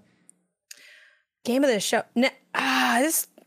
Sure. Yeah, you don't gotta. Why not? Let's have fun with it. This doesn't mean anything. Yeah, let's make it Lysfanga. Why not? All right. Mine means a lot, Yeah. and it's Wayfinder. But I also am really excited for Assassin's Creed Mirage, but we didn't see anything more than the gameplay that got shown. Oh, really? Yeah. What Okay. got shown got me hyped. Yeah, there's a ton more stuff that we can talk about. And the plan is to talk about it on the next episode of Party Chat, which is our Patreon exclusive podcast, which is up every Monday if you're a $5 Patreon supporter. And so the plan is Janet's going to host this one because I will be out and then unpack everything else that has been covered. Hang on, Janet. Did you just get haunted in your room? You look terrified. Isaiah slammed down on his desk to do what I think is killing a fly or something. Okay, cool. Real quick. Did anybody sit through the demo for Armored Core 6? Did we get invited to that? No, we didn't get invited. Armored Core 6, I know you're listening to this, fan of the show. Yeah. Hit us up. Yeah. I think, I don't know if we had the most Armored Core centric crew to begin with, admittedly. Well, so. Leo knows it pretty well. We did that new show plus. Yeah, we maybe could have weaseled our way in, but then it's like, what if they give us a quiz on? I know. That's one button you It's press. going to be and those what it Mortal does. Kombat water balls all over again. You know, I don't want to live through that again. Like, Ooh, We politely declined our Mortal okay, Kombat. is it? water We What? had this debate. Is it? that's is it good rude extra life to- fuel, you idiots. What are you doing? Well, why doesn't don't we take fit it back into the like plane a million home. miles away? Like, Yeah, you know? yeah. Yeah, because so we got there, and then they were like, "Oh, like if you take a seat where there's a water bottle there, you get to have the water bottle." And we're like, "No, we're okay, thank you." And they're like, "Don't your water bottle's up front." And it's like I don't like Mortal Kombat. Like I was only here because you had a non. You know, is it rude? Was it rude to reject the swag? Should we have taken it and just left it somewhere? Like I don't know. but I truly couldn't have brought it home. I truly didn't have room. Okay, that's fine. Hey, Sarah, do I you also know? denied a Foam Stars duck, and that's something I would have wanted. So I was making I tough have the calls. Foam I Stars duck, have one, and I I'm kept so excited offering about it to Leo, and he kept denying me. What a I have your gentleman. duck, Leo. Whatever, I'll get that later. whatever y'all don't want is good for Extra Life. Just in November for the whole charity auction, all that stuff. But let's see. Hey, Sarah, do you know how this whole thing operates? This whole thing that we're doing right now? Patreon.com/minmax. Leo Vader. That's right. Patreon.com/minmax with 2 N's, everybody. Hey, can I be honest with the three of you? Is it about how you don't like our logo, actually? there's no ads. Shut up, Sarah. That was a community meetup exclusive. No, I just wanted to be honest and say I like this episode. It's fun. It's fun to have you all unpack all these things and be jealous of the event you all got to go to. Anyways, the whole reason this thing exists is because people go to patreon.com/minmax with 2 N's and they find the tier that's right for them and they unlock exclusive benefits over there. So you can check out that link. We put that link everywhere. It's in the description here if you want to help support this program. We greatly appreciate it. And thank you as well to some of our biggest supporters. Just in case you don't know who they are, it's HelloFresh, everybody. With HelloFresh, you get farm fresh, pre-portioned ingredients and seasonal recipes delivered right to your doorstep. Skip trips to the grocery store and count on HelloFresh to make home cooking easy, fun, and affordable. And that is why, Leo, of course, it is America's #1 meal kit. HelloFresh, everybody, check it out. They because we run ads for them on the podcast, they send us like boxes, but they only send us every quarter. And every time we don't have HelloFresh in the fridge, I do feel this feeling of like, do I need to get HelloFresh on top of the free supply of HelloFresh that we have? You sold yourself. Oh my God. twist. One That's thing you weren't expecting. That's right. And that's why truly, Janet, they are America's #1 meal kit. HelloFresh is here to take the work out of eating well. Reach your goals with delicious calorie smart and protein smart lunch and dinner options, plus new vegan recipes as well. You can get farm to table quality with every HelloFresh box. HelloFresh's seasonal ingredients are picked at peak ripeness and they travel from the farm to your doorstep in less than 7 days for fresh flavor in every single bite guaranteed. So you can go to HelloFresh.com/minmax16 and use code MinMax16 for 16 free meals plus shipping. 16 free meals. That's like a lifetime's worth of food. That's like 3 days worth of meals. Go to HelloFresh.com/MinMax16. Use the code MinMax16 for 16 free meals plus free shipping. Thank you, HelloFresh. Also, thank you, of course, to Stamps.com. Everybody's favorite. Kelsey uses it all the time for Pink Gorilla. Janet Garcia is all in on Stamps.com. Janet, just today, I went to the post office and I felt like, what am I doing with my life? I could have a post office inside of my house if I just use Stamps.com. Yeah, I mean, to be clear, I support from afar. I don't do enough business Right. to have Stamps.com, but like I support stamps. So I was like, when I saw this coming through, I was like, yeah. And then Kelsey uses it genuinely all the time. Is like, that's her thing that she like pushes to a lot of people because it's so useful to her and her business. That's nice. And so, they emphasize like, hey, everything's kind of going digital. You order a lot of stuff, it comes in. Why not bring your world of shipping a little bit digital as well? Why stick to old school mailing and shipping? They want you to question in your own life. If you mail or ship often, let Stamps.com do the hard part for you. You can simply print postage and shipping labels right from your home or office. It's ready to go in minutes. No long lines or complicated setup required. They have amazing partnerships with USPS and UPS for unbeatable rates, up to 84% off. They've been around for 25 years. They've been around for 25 years for a reason. Just like all of us. We've been around for that long for a reason, because we're effective. So you can avoid the hassle. Get started with Stamps.com today. You can sign up with promo code MINMAX. Leo, I know your headphones just went back on. You can sign up for promo code MINMAX if you want, for a special offer that includes a 4-week trial plus free postage and a free digital scale. No long-term commitments or contracts. Just go to Stamps.com, click the microphone at the top of the page, enter code MINMAX. There's a link in the description, everybody. Check it out. Stamps.com. Thanks for sponsoring the show. Do you mind just repeating all that just because I was in the bathroom? Yeah, absolutely. Stamps.com. Like when you go to the post office and it's like, oh, I wish I wasn't here. Yeah. Yes. Well, just go Stamps.com. I was just thinking about that, actually. Yeah. You can bring that post office inside of your office. What do you think of that? Oh, I'm listening. And then keep listening, because have you ever heard of Miracle Brand sheets? I'm still listening. Okay. Well, like when you go to sleep at night and sometimes you're like, these sheets, too hot, too smelly, no good. Yep. Definitely. Okay, well that's what Miracle Brand's all about. They're here to help you out. They have self-cooling properties in ththese Miracle Brand sheets for better quality sleep. They use silver-infused fabrics originally inspired by NASA. Miracle-made sheets are thermoregulating and designed to keep you at the perfect temperature all night long, all night. All night. So you better get better sleep every night, they say. They're also self-cleaning. These sheets are infused with silver that prevent up to 99.7% of bacterial growth, leaving them to stay cleaner and fresher 3 times longer than other sheets. And honestly, the 0.3% of bacteria that are still there, those are the good bacteria. Yeah. You want to have them probiotics in my sheets. Yeah, exactly. Yeah, they're really cool. No fluff. That's right. Luxurious comfort and quality with Miracle Brand sheets. Personally, I'm probably going to be struggling to sleep in the near future. One thing I'm not worrying about is my comfy sheets, because they're Miracle Brand sheets. So you can go to trymiracle.com/minmax to try Miracle Made sheets today. And, they say with Mother's and Father's Day right around the corner, this is the perfect way to give someone you love the gift of better and more luxurious sleep. Save 40% off and be sure to use our promo code MINMAX at checkout to save even more and get 3 free towels. As a wise man once said, Leo, don't forget to bring a towel. Miracle is so confident in their product, it's backed with a 30-day money-back guarantee. So if you aren't 100% satisfied, you'll get a full refund. Upgrade your sleep with Miracle Made. Go to trymiracle.com/minmax. Use the code MINMAX to claim your free 3 towel set and save over 40% off. Trymiracle.com/minmax to treat yourself. Thank you to Miracle Brand sheets and Miracle Made. And Did they send you any for your baby? No. Baby crib? No, but we don't even need a crib because we can just put the Miracle Made sheets on the ground in a little nest. In the backyard. Yeah, I think so. And the baby will sleep like an angel in there. Thanks to NASA. Also, thank you to our friends at I'm8bit. They want you to know about the Red Lantern vinyl soundtrack, everybody, available in their wonderful online store. You remember this? It was the dog mushing game from Timberline Studios. Well, the vinyl soundtrack is fantastic, and it's up in I'm8bit's wonderful online store. You can go to that store. I promise you will find something that you like.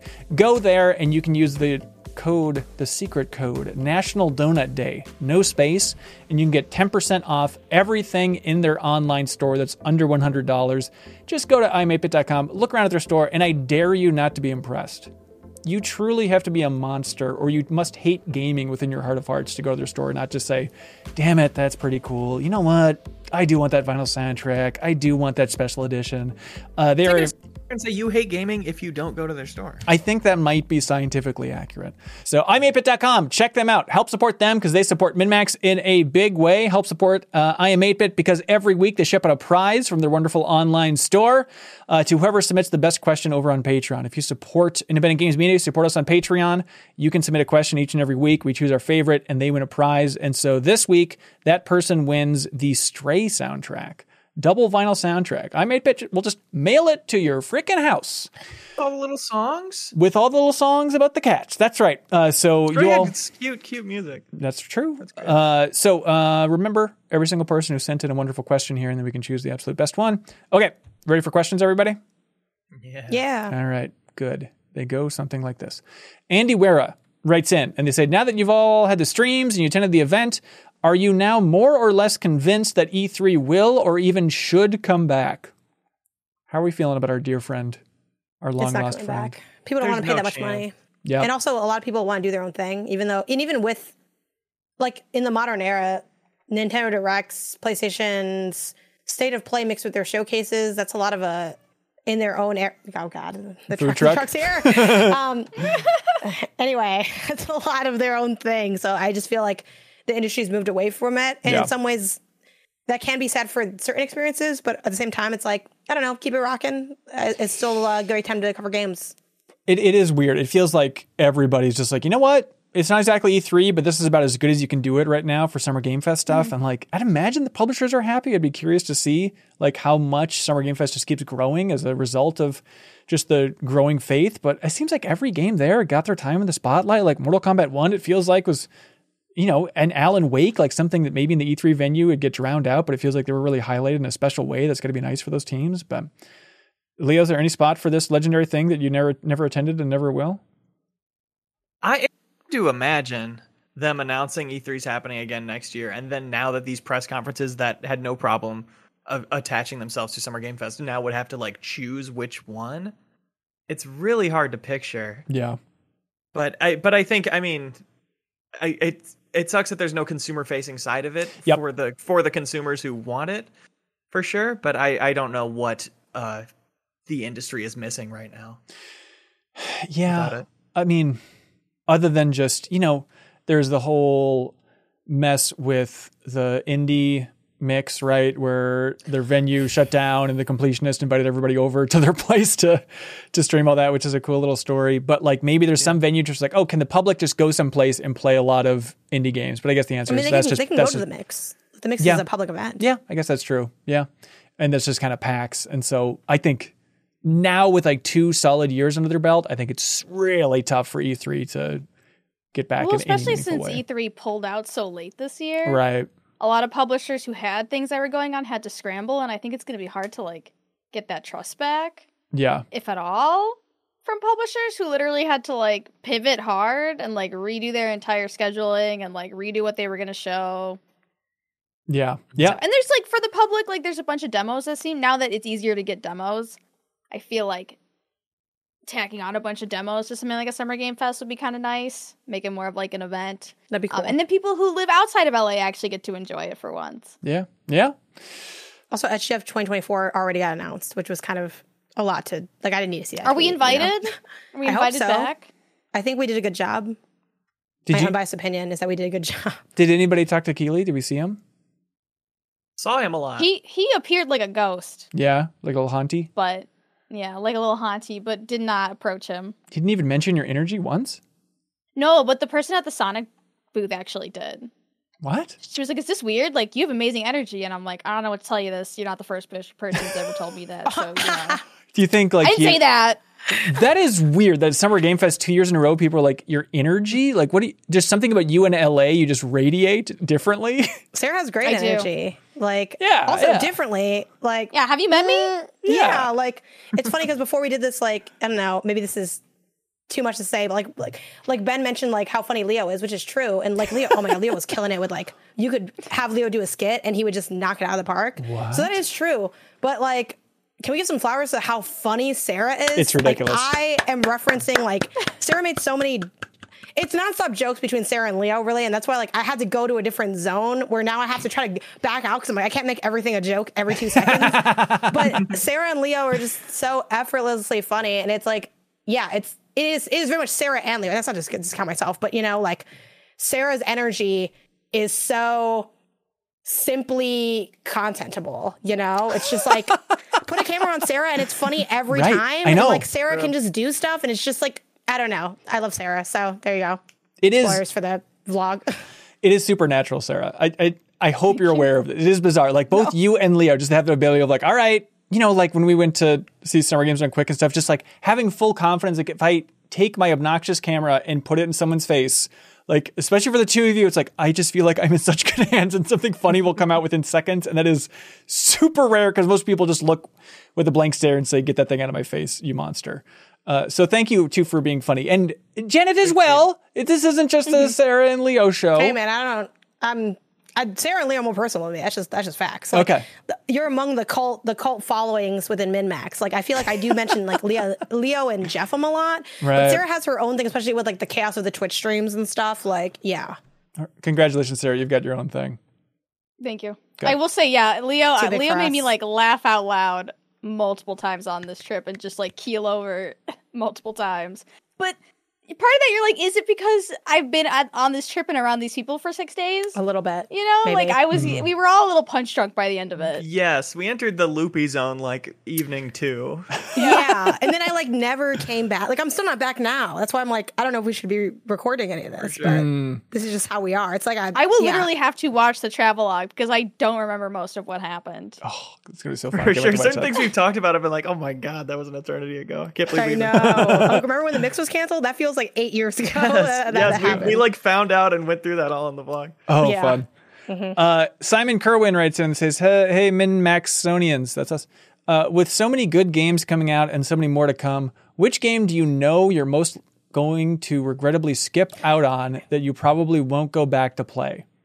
We're talking like in this era, in this zone release schedule. Is there something that already you're like, I can't? Can you I feel run like through what we have coming Starfield- up? Starfield for me looks too big. Like that looks like it's going to be something I tackle during like games winter when no games come out, but not in time to talk about it for GOTY because I assume everyone else is going to talk about it. Yeah. I'm already stressed out just about like where we're at right now. Diablo 4 in particular. Where everyone's like, oh, I need to get to that. Yeah. Like, I really like playing Diablo 3. I got to get to it. And I started it up the other day and started up a Necromancer build and all this stuff. And maybe I just wasn't in the right mood, but it was like, you know, super early on, there's a cutscene of like people murdering a guy. I was like, I don't want to look at this right now in my life. I'm going to go back and play Zelda. And yeah, I know that makes me a big old baby and I'm scared of Satan. Boo hoo hoo. I get it. But it's like, there's one part of me that's like, maybe I just won't get to Diablo 4. Fear of Satan, you know? Doesn't hurt you. Can't hurt. I don't know if I'll get to it. I don't know if I'll go back in a big way, but we'll see what I this did the same schedule's build, like. by the way. We're build twins. Ooh, nice. Necromancer, yeah. Yeah, it seems fun. Anything else that people are... It is an interesting fine line of, like I know it's pretty good and I would probably have a good enough time, but I'm not going to get around to it. I feel like I don't think I'm going to get to Spider-Man 2. Really? Wow.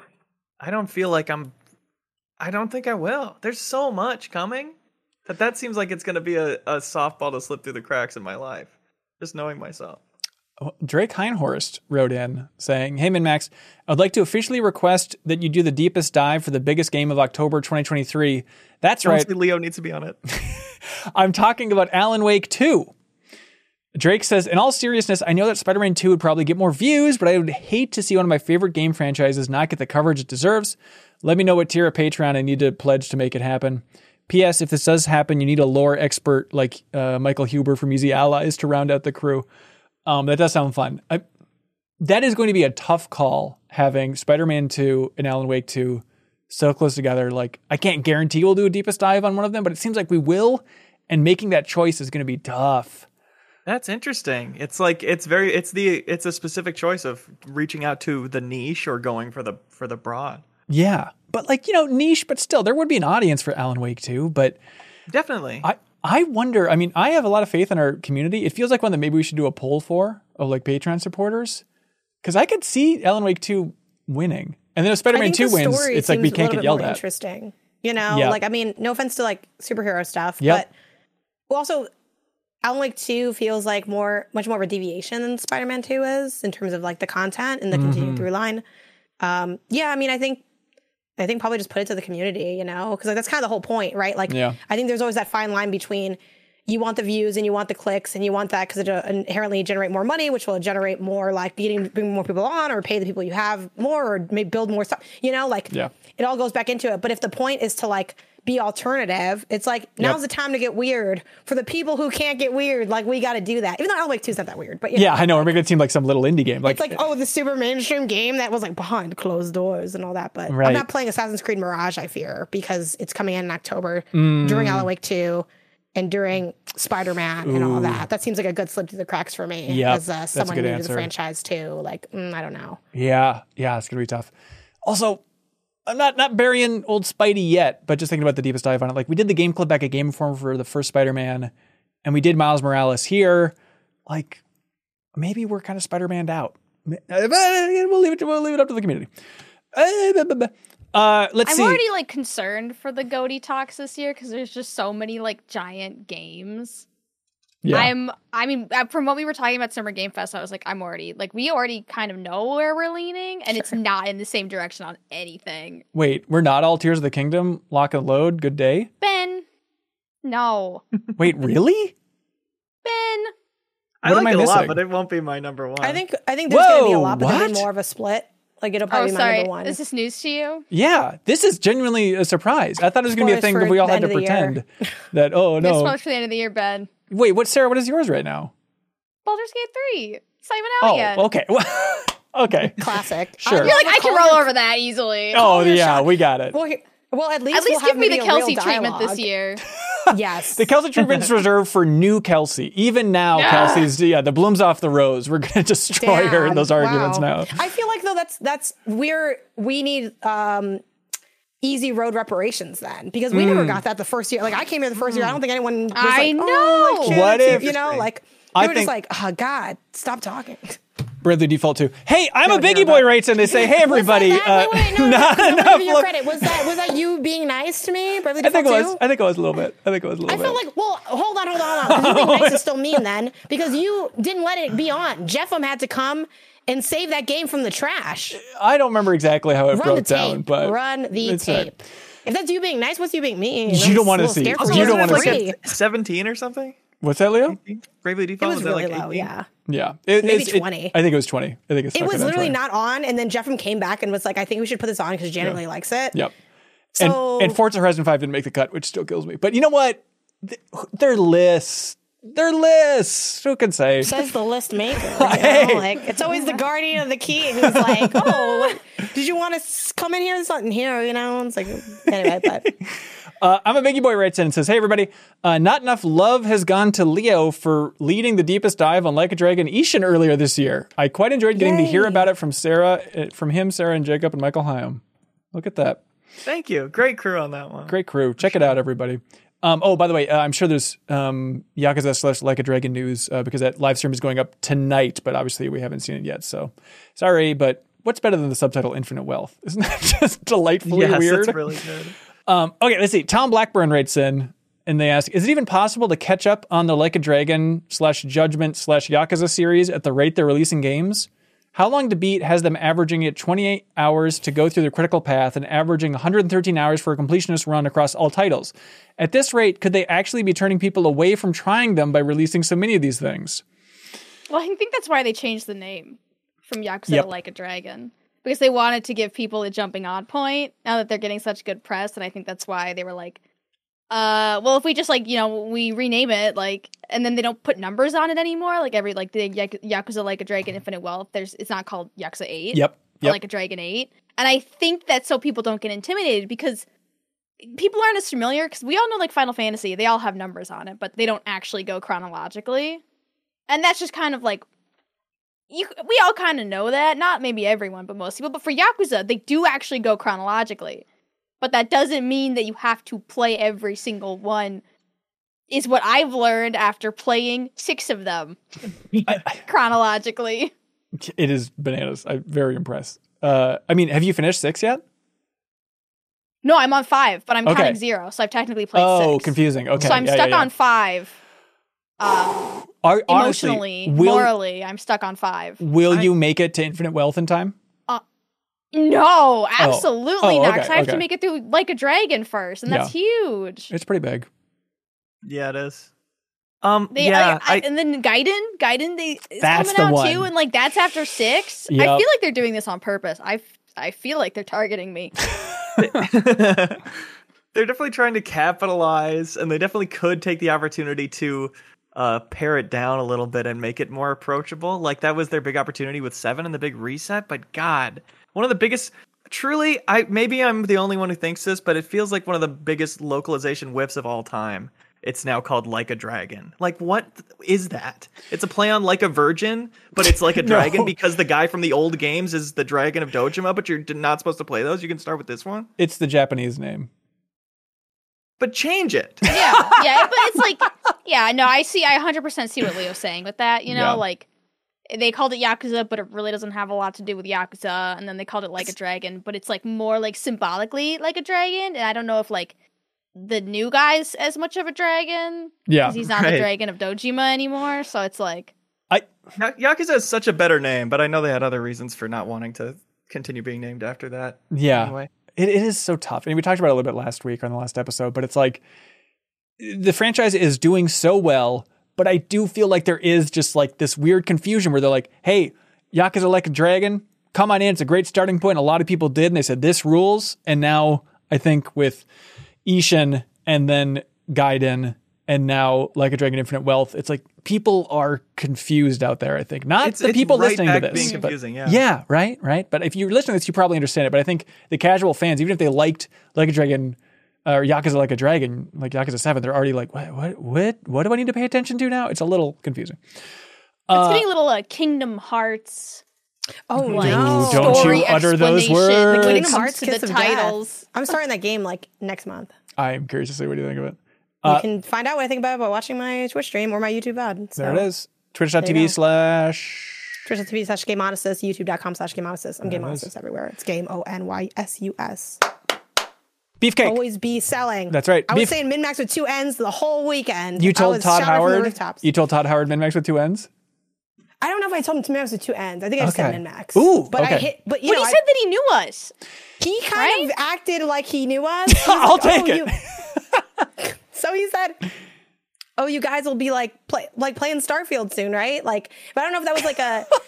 I'm like, do we have code for that? Like, can you give me? I'm like, you're probably not in charge of that, so it's like whatever. He's like, no, but you know, like da da da. And I'm like, okay. He didn't act like I don't know what this is, but does he know what it is? I don't know. Todd Howard, fan of the show in my mind. It's also a little like he expected me to be Blumpo in real life, but it's Is like, that right? oh, dude, I'm like, Right. Yeah, it broke the immersion for him. That's why Leo couldn't say hi to him. You can't break the immersion. Yeah, I get it. Right. I think Todd Howard might recognize me out of a lineup of like that dweeb that was annoying at Game Informer that I made videos with, but I would be surprised if he was like, Min-Max, I know that's a name. I mean, but maybe he's pretty Maybe now he plugged in. does, because maybe now he will. I don't know. He didn't have any drinks when I talked to him that Okay. I saw him consume. You know. Okay. What he did before, I don't know. I wasn't with him the whole day. And you should have been. Next year, we'll follow him around all day. Beefcake writes in and says, I can't think of a question, so I'll just type in what and keep tapping the center autocorrect on my phone. nice. Nice. So the question is, what do I need for that question? And I can do a search on it for the answers? Perfect, says Beefcake. I just wanted to ask you guys. Yep. Question of the week right there. That's That question, I guess. solid. Yeah. Use autocorrect? I'm trying to figure out how to answer it. You can't answer. Philly Eatsteak writes in and says, welcome back, crew. Not a question, but I need to know Leo's thoughts about Riders Republic getting skateboarding added as a sport. Oh, yeah. Thank Isn't you. that a question? I guess it is kind of a question, yeah. Can I know his thoughts? Oh, He just needs to disqualified. know. Yeah, you like that, Leo? Do you like Yeah, that? I'm super excited for that. It's not till September, but they're doing an open beta I signed up for. See if I Nice. can get into that. Did you? But it's cool. I'm optimistic. I think the controls of Riders Republic, it's built to lend itself to a bunch of different sports, and for that it might not be quite as complicated or like deep yeah. as a skate or something. It'll be a little kind of a softer, fluffier version of it, but I'm still totally excited about that and down for that. And all the BMX stuff they added previously, the BMX parks and stuff, that'll work great for skateboarding. Did you see Hellskate? No. This is a game that was shown during Day of the Devs. Yes, we did. Day of the Devs, right? It was Day of the Devs. Yeah, I saw it. Okay, sweet. I'm curious about Leo because the whole premise is like, oh, it's like Damn, my bad. I misread that. No, you're fine. You're fine. No, there's a specific reason. No but it's one like, important saw it. No. This is a specific thing. But like, it's like, you're a skateboarder and you're in hell, and there's like melee combat, and it's like a skateboarding roguelite. But it's from a designer from Tony Hawk Underground, one of your favorite games. Nice. Yeah. Called Blake Hester. Oh, the main Underground man. Oh, you're a secondary Underground fan? An American Wasteland. American Wasteland. Sorry. Ooh, I blew it. Oh, Brian Tylek writes in, what an appropriate name. They say, hey everyone, my absolute favorite thing about this year's Summer Game Fest was the droid ND5, who was just randomly wearing a jacket and a belt in the Star Wars Outlaws footage from the Ubisoft Forward showcase. Yeah, I like the idea of a droid being called Endy because it's kind of like Andy. That's a good droid name. And I feel like they're already You mean the droid that everyone was thirsting over on my Twitter? They were? Yeah. God damn it. Can you just shut down Twitter? Like, what's going on over there? All right. Yeah, I guess. Yeah, I meant to say, that super sexy droid that we all should be You didn't start it with that. I was like, the what droid? Yeah. The hot one. Oh, the hot one. Is it yes, I know exactly what you mean. It's because if you put like pants on C-3PO, everyone would be like, take those pants off. Is it just the idea of like a droid is covered up, so therefore it's more alluring? Is that I the think idea? this one had a bit of a cool dude attitude. Is you know? that right? He kind of reminded me of that droid from Rogue One. Like the mean K2SO. one. Like he kind of has a similar design. Yeah, so. I think so. Not that I'm not one of the thirst. No droid one's people, pointing fingers. Everyone's but, cool you here. know. Anyways, that droid did seem cool. It seems like they're, especially like with the droid wearing clothes, it seems like, and even in that footage, it seems like they're already kind of toying with the ideas of kind of the droid racism in the Star Wars universe, which I know, they've touched on a little bit even recently in The Mandalorian again and stuff. But I can see that being a big theme is ND being like, why are they so mean to us? And it's because they're robots. Rory writes in and says, hey, CLCs, long time, first time here. With the Reddit blackouts this week, I found myself going back to something I haven't done in a while, reading books and articles instead of scrolling for hours. It's honestly really refreshing. I was wondering what your takes are in this situation. Personally, I'll probably end up having to return for niche school, gaming, and software dev subreddits after a break, but it's definitely made me reflect on the amount of time I waste each day on Reddit. Yeah. Can someone explain what is going on with Reddit now? So they're changing the rules of their API so that if other people want to tap into it to make third-party apps or whatever, it is way, way, way, way more money. Huh. And so the big one, I think it's the big one. It's the one I use called Apollo. That's like a better app than Reddit. Much more usable. It's like they put a post out that was just like, yeah, we just have to shut down. There's just nothing to be done about this. Ugh. And so the blackout is in protest of that. And yeah, the issue that people have pointed out already is that they're like, and we're going to do a blackout across all these subs, going private for 2 days, and then back to normal. And it's not enough to get in the way a protest needs to be heard. Right. It really needs to be more obstructive, because it is. When those subs go private, people Googling, searching for answers or little tidbits or even, of course, discussions about things, it'll take them to a page that they can't access. Right. Yeah, it is. I know this is the most simplistic, stupid thing, but why are all these companies getting really greedy now? Like, it seems like it's Twitch... hard to monetize social media platforms, and it's hard to like provide shareholders with continued growth. Yeah. And so forcing users onto your platform, similarly to how Twitch doesn't let you run your own ads anymore, right, is a way for them to continue to get their cut so they can continue to provide infinite growth, essentially. That is the real poison, is the infinite wealth of it all. Having to grow as we're just like, we're experiencing these companies getting older and older and being beholden to their shareholders for longer and longer, and they're getting more and more desperate. I know we've talked about it before again, but just like I was looking up some gaming articles recently, and just every time I do it, or I'm just like looking for like, oh, where is the Great Fairy Fountain and Tears of the Kingdom, just like basic stuff, just like the average interface for a website on my phone if you just stop and look like what is going on here, it is the most obnoxious, unusable nightmare of just like 4 layers of ads on each other. And I just think of like, it's like a Ready doing Player this? One or something where you're like fighting your way through Yes. things to get to what you're getting to. That's how it feels finding a recipe and trying to get to the part where the ingredients are listed. I just don't understand. All the way at the bottom. Uber W177, a bit of a droid themselves. They say, hello, Min-Max. So I'd like to give, what's that? Said hot. Yeah, oh, they're hot, no doubt. So I like to give nice, hearty hugs to everyone I know. I've been doing it for a year or so, and recently I stopped doing it because I've been in a hurry or something has my attention. Really on the move this last year. I guess Holy so, cow. yeah. Good for you. Over a week or so, everyone has asked me what's going on and if something's the matter. And I found out it was because I hadn't given them a hug. So here's my question. Do you normally do something with everyone you meet, handshake, hug, etc.? And have you ever stopped doing it and that makes them ask if something is up? Interesting. I mean, I'm not like meeting enough people on a daily basis for them to be like a hug, you know? Right, I'm like- not like running into people enough for them to know my signature greeting. Yeah. But like if you're going over to a friend's place for dinner or something, you walk in the door, is there a hug involved? No, probably Okay. not. Probably Hugs not. are like for family, and it's for like when you're leaving family events. Okay. You got to go do your hug rounds. Right. But I'm not. I think it's because I'm so short. I'm not really a hug enjoyer. Because usually I'm just getting crushed to death by the person taller than me. You're suffocating. Hugging Janet and I acted like a park couple in Nintendo World. yeah, but like yeah. hugging Janet, like perfect height. Exactly. Your necks hit the shoulder at like the right level. But most tall people, you know, it's like Glad it was good for you you're too. being You hanged. know?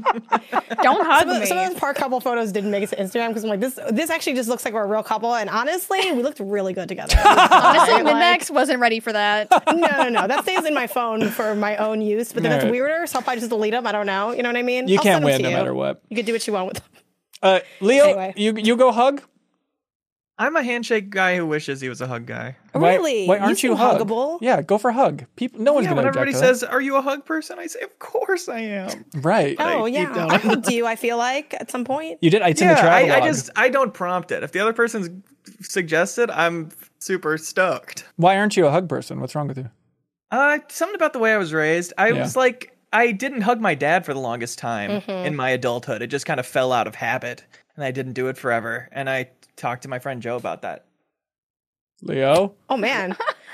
Is this the ghost of your father?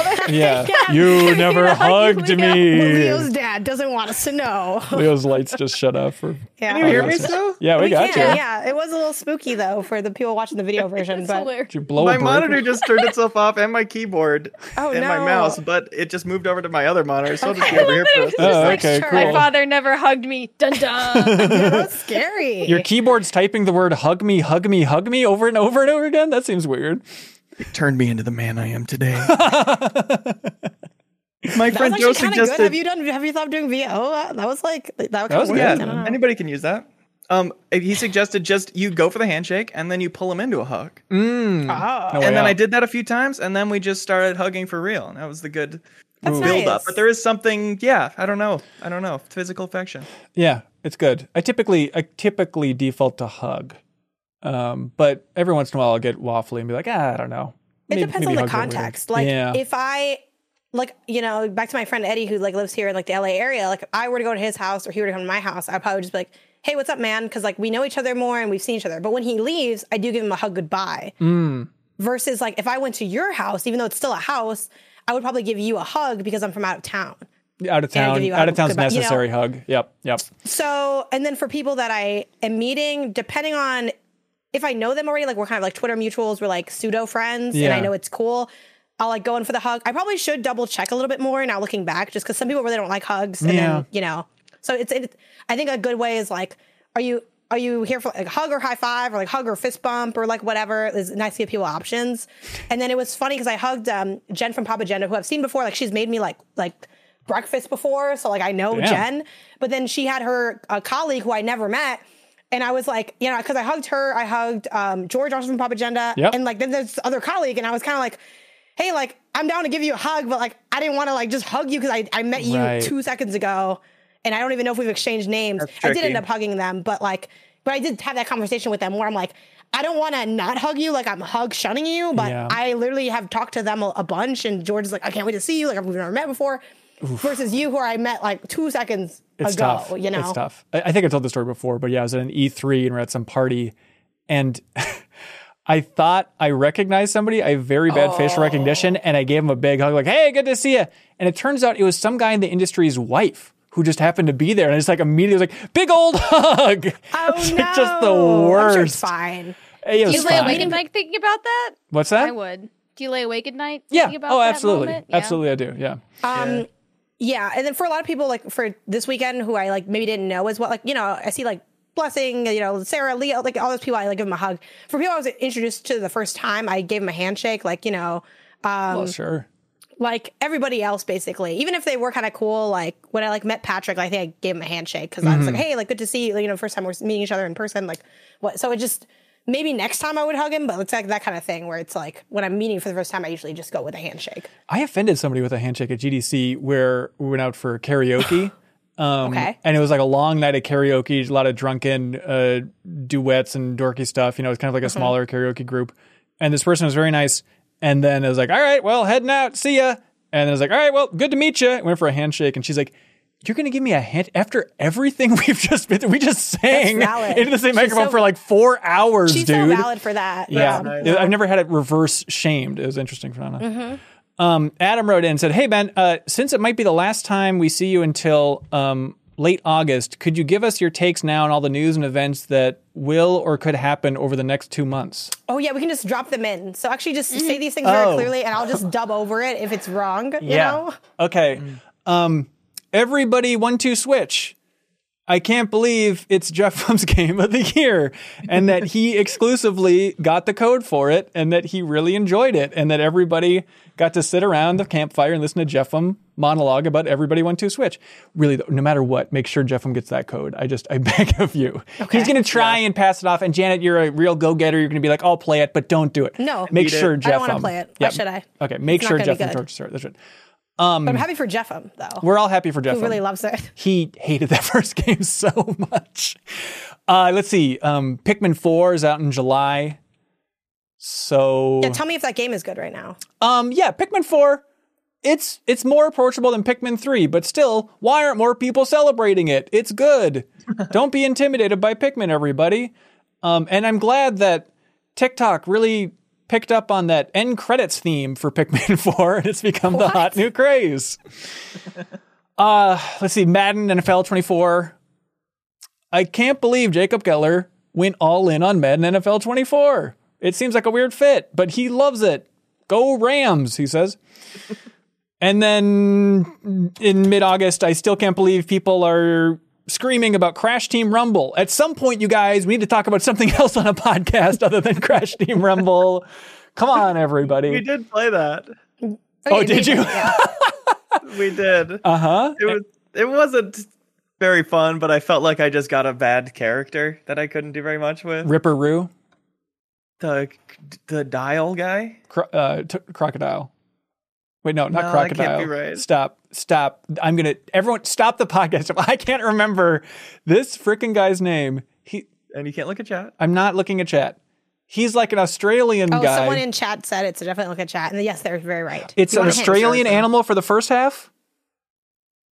Yeah, It was an animal. Yeah, yes. Is You it? want a hint? Yeah. It's alliteratory, so it has alliteration. So blank blank is their name. Same letter for beginning of each part, because that's what alliteration means. For Yeah. people listening who might And not it's know. something dial? Right. Yes, yes. Throw out some D words. What? Do you want another hint? Is it dingo dial? Yes. Yes. Good job. Why does that Ben. not That's sound good right? gaming right there. I don't know. It Dingo doesn't- it dial. doesn't the sound dingo right. HL baby. Yeah, dingo dial. All right. Anyways, Leo, we can't talk about Crash Team Rumble on the podcast anymore. We got to let it go. We get it. Also, wait, a tease for I the digress. vlog. Someone I got on the vlog said it was their favorite game that they played. Ooh, I do says like that that? person. Now I We need don't to know. I like We that don't have to person. suck you in, I like that So you person. don't have to watch like 8 hours of content. But everyone else should, because we live the 8 hours of content, so it's a little bit different. It's too fresh. Gotta let it cook for a little bit. Did you honestly? You're not a narcissist. How many of you went back and looked at sections of the Giant Bomb part that you were on just to see like how it came across and stuff? No, I don't want to. I was afraid to. What if I watch it? I'm worried about it. Well, I want to leave it all on the couch. Okay, smart.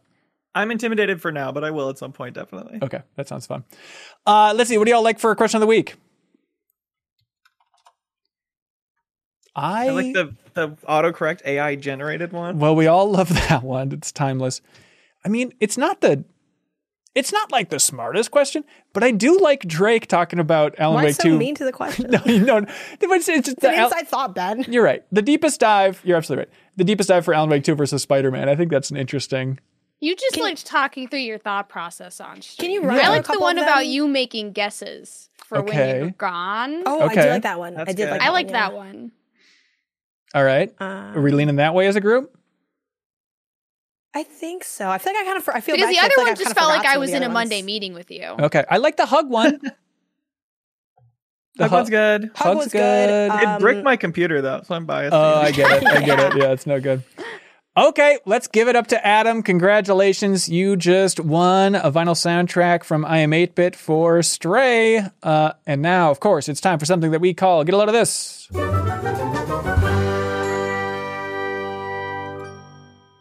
Hooah! Leo, what do you got, man? Well, I can't pull it up anymore because again, my mouse and keyboard are out of commission. But I believe, get a load of this, that where's Waldo? His name's Wally in other parts of the Get world. out Shut of up. here. I swear to God. And you know what? I said, why? What happened there? He was Wally first. No. He's really Wally. No, Leo, don't. It's just Waldo's a rebrand. It's true. just in the US? Just in the U.S. It's weird that in this era where all companies care about is IP, that there hasn't been like a big Waldo show on Netflix or like a movie. Like it's a universal brand, right?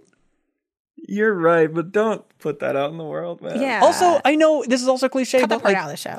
I think also like it is ungodly that Animorphs, that people haven't like That's true. made a boatload of money somehow off of that. Like just make an Animorphs TV show. Done and done. People will sign up for Peacock for that crap. Wait, they made one. What are you talking about? Well, they made one in the 90s. I'm saying like a reboot Yeah. or a new one. Yeah. The author has a lot of integrity. I wouldn't be surprised if it was her decision or something. Speaking of integrity, she turned me down for a MinMax interview. She was one of the first MinMax interviews I tried to get with K.A. Applegate. And she said, I'm busy. Thank you.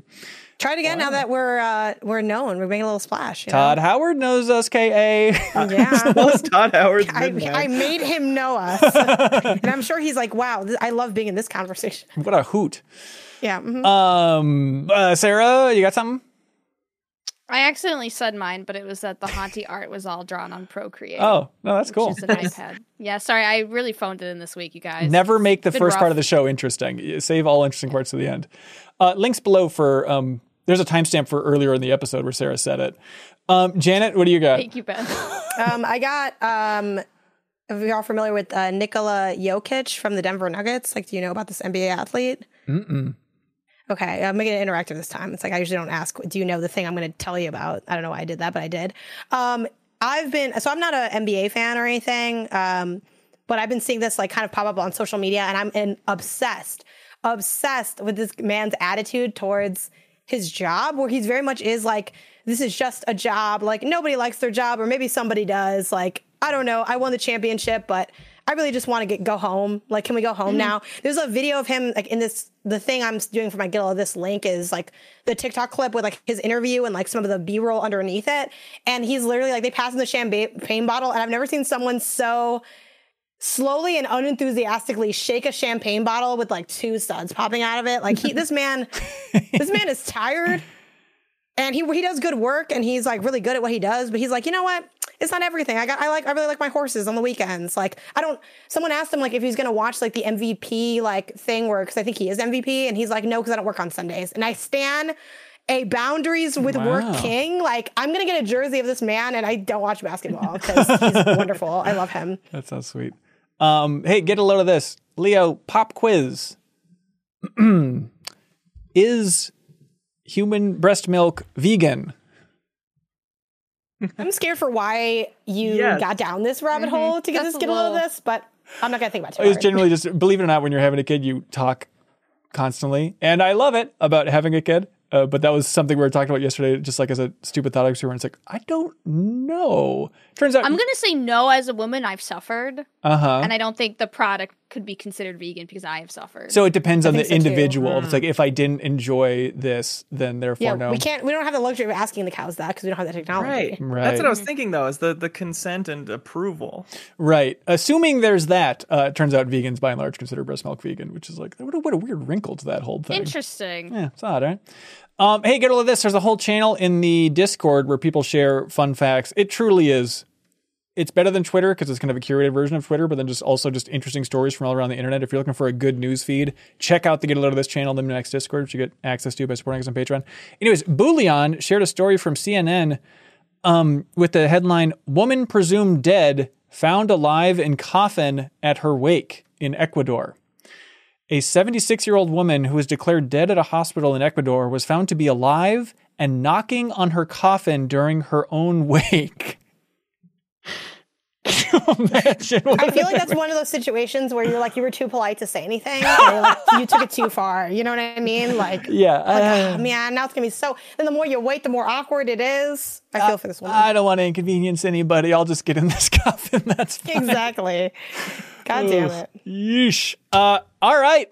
Hey, everybody. I think that's it for this episode of the Min-Max Show podcast. Thanks so much for watching and listening. This is a fun app. Hot app. Yeah. Thanks, y'all. Great. Thanks for having us. That's what happens when you make people spend 6 days with each other. Yeah. Yeah, that's right. Just imagine if we did every episode in person. It would be like this every single week. But no, because we don't have the stories and stuff. You're we were right. like 2 days away from getting matching tattoos. That's how deep into things we were. Wow. All right. I love it. Thank you all for going on that adventure. Thanks everybody in the community for supporting this adventure existing. To begin with, thank you all for checking out the travelogue when that eventually comes down the line. But then you can get a sneak peek of it. And to call it a sneak peek is confusing because it's a super extended peek at it if you support us at that Backstage Pass tier. Even just for 1 month, you'll have access to that version that hours and hours and hours and hours and hours. So the best way to phrase it, Leo, for length here? Mm-hmm. Yeah, for sure. I'd call it the better version. Okay. And it includes the Super Nintendo World visit as well. So that'll be available next week if you're at the Backstage Pass tier. So thank you to everybody for that. Let's see. I am out of here. As a genie once said. And so we will have guest hosts. Is that what he said? I think so. Teeny bitty living space. Anyways, so we will have guest hosts for the Min-Max Show podcast. Kyle Hilliard's going to be hosting it for the first month. For the second month, we have a surprise guest host, which should be fun. Next week, we will have another surprise guest host just for that 1 week that I also think will be a fun surprise for folks. Maybe not the most surprising thing, but I think it's going to be fun. So I'm looking forward to sitting back and trying to raise a kid and listening. I think it's going to be really fun. And so Party Chat, or Patreon exclusive podcast, that will continue.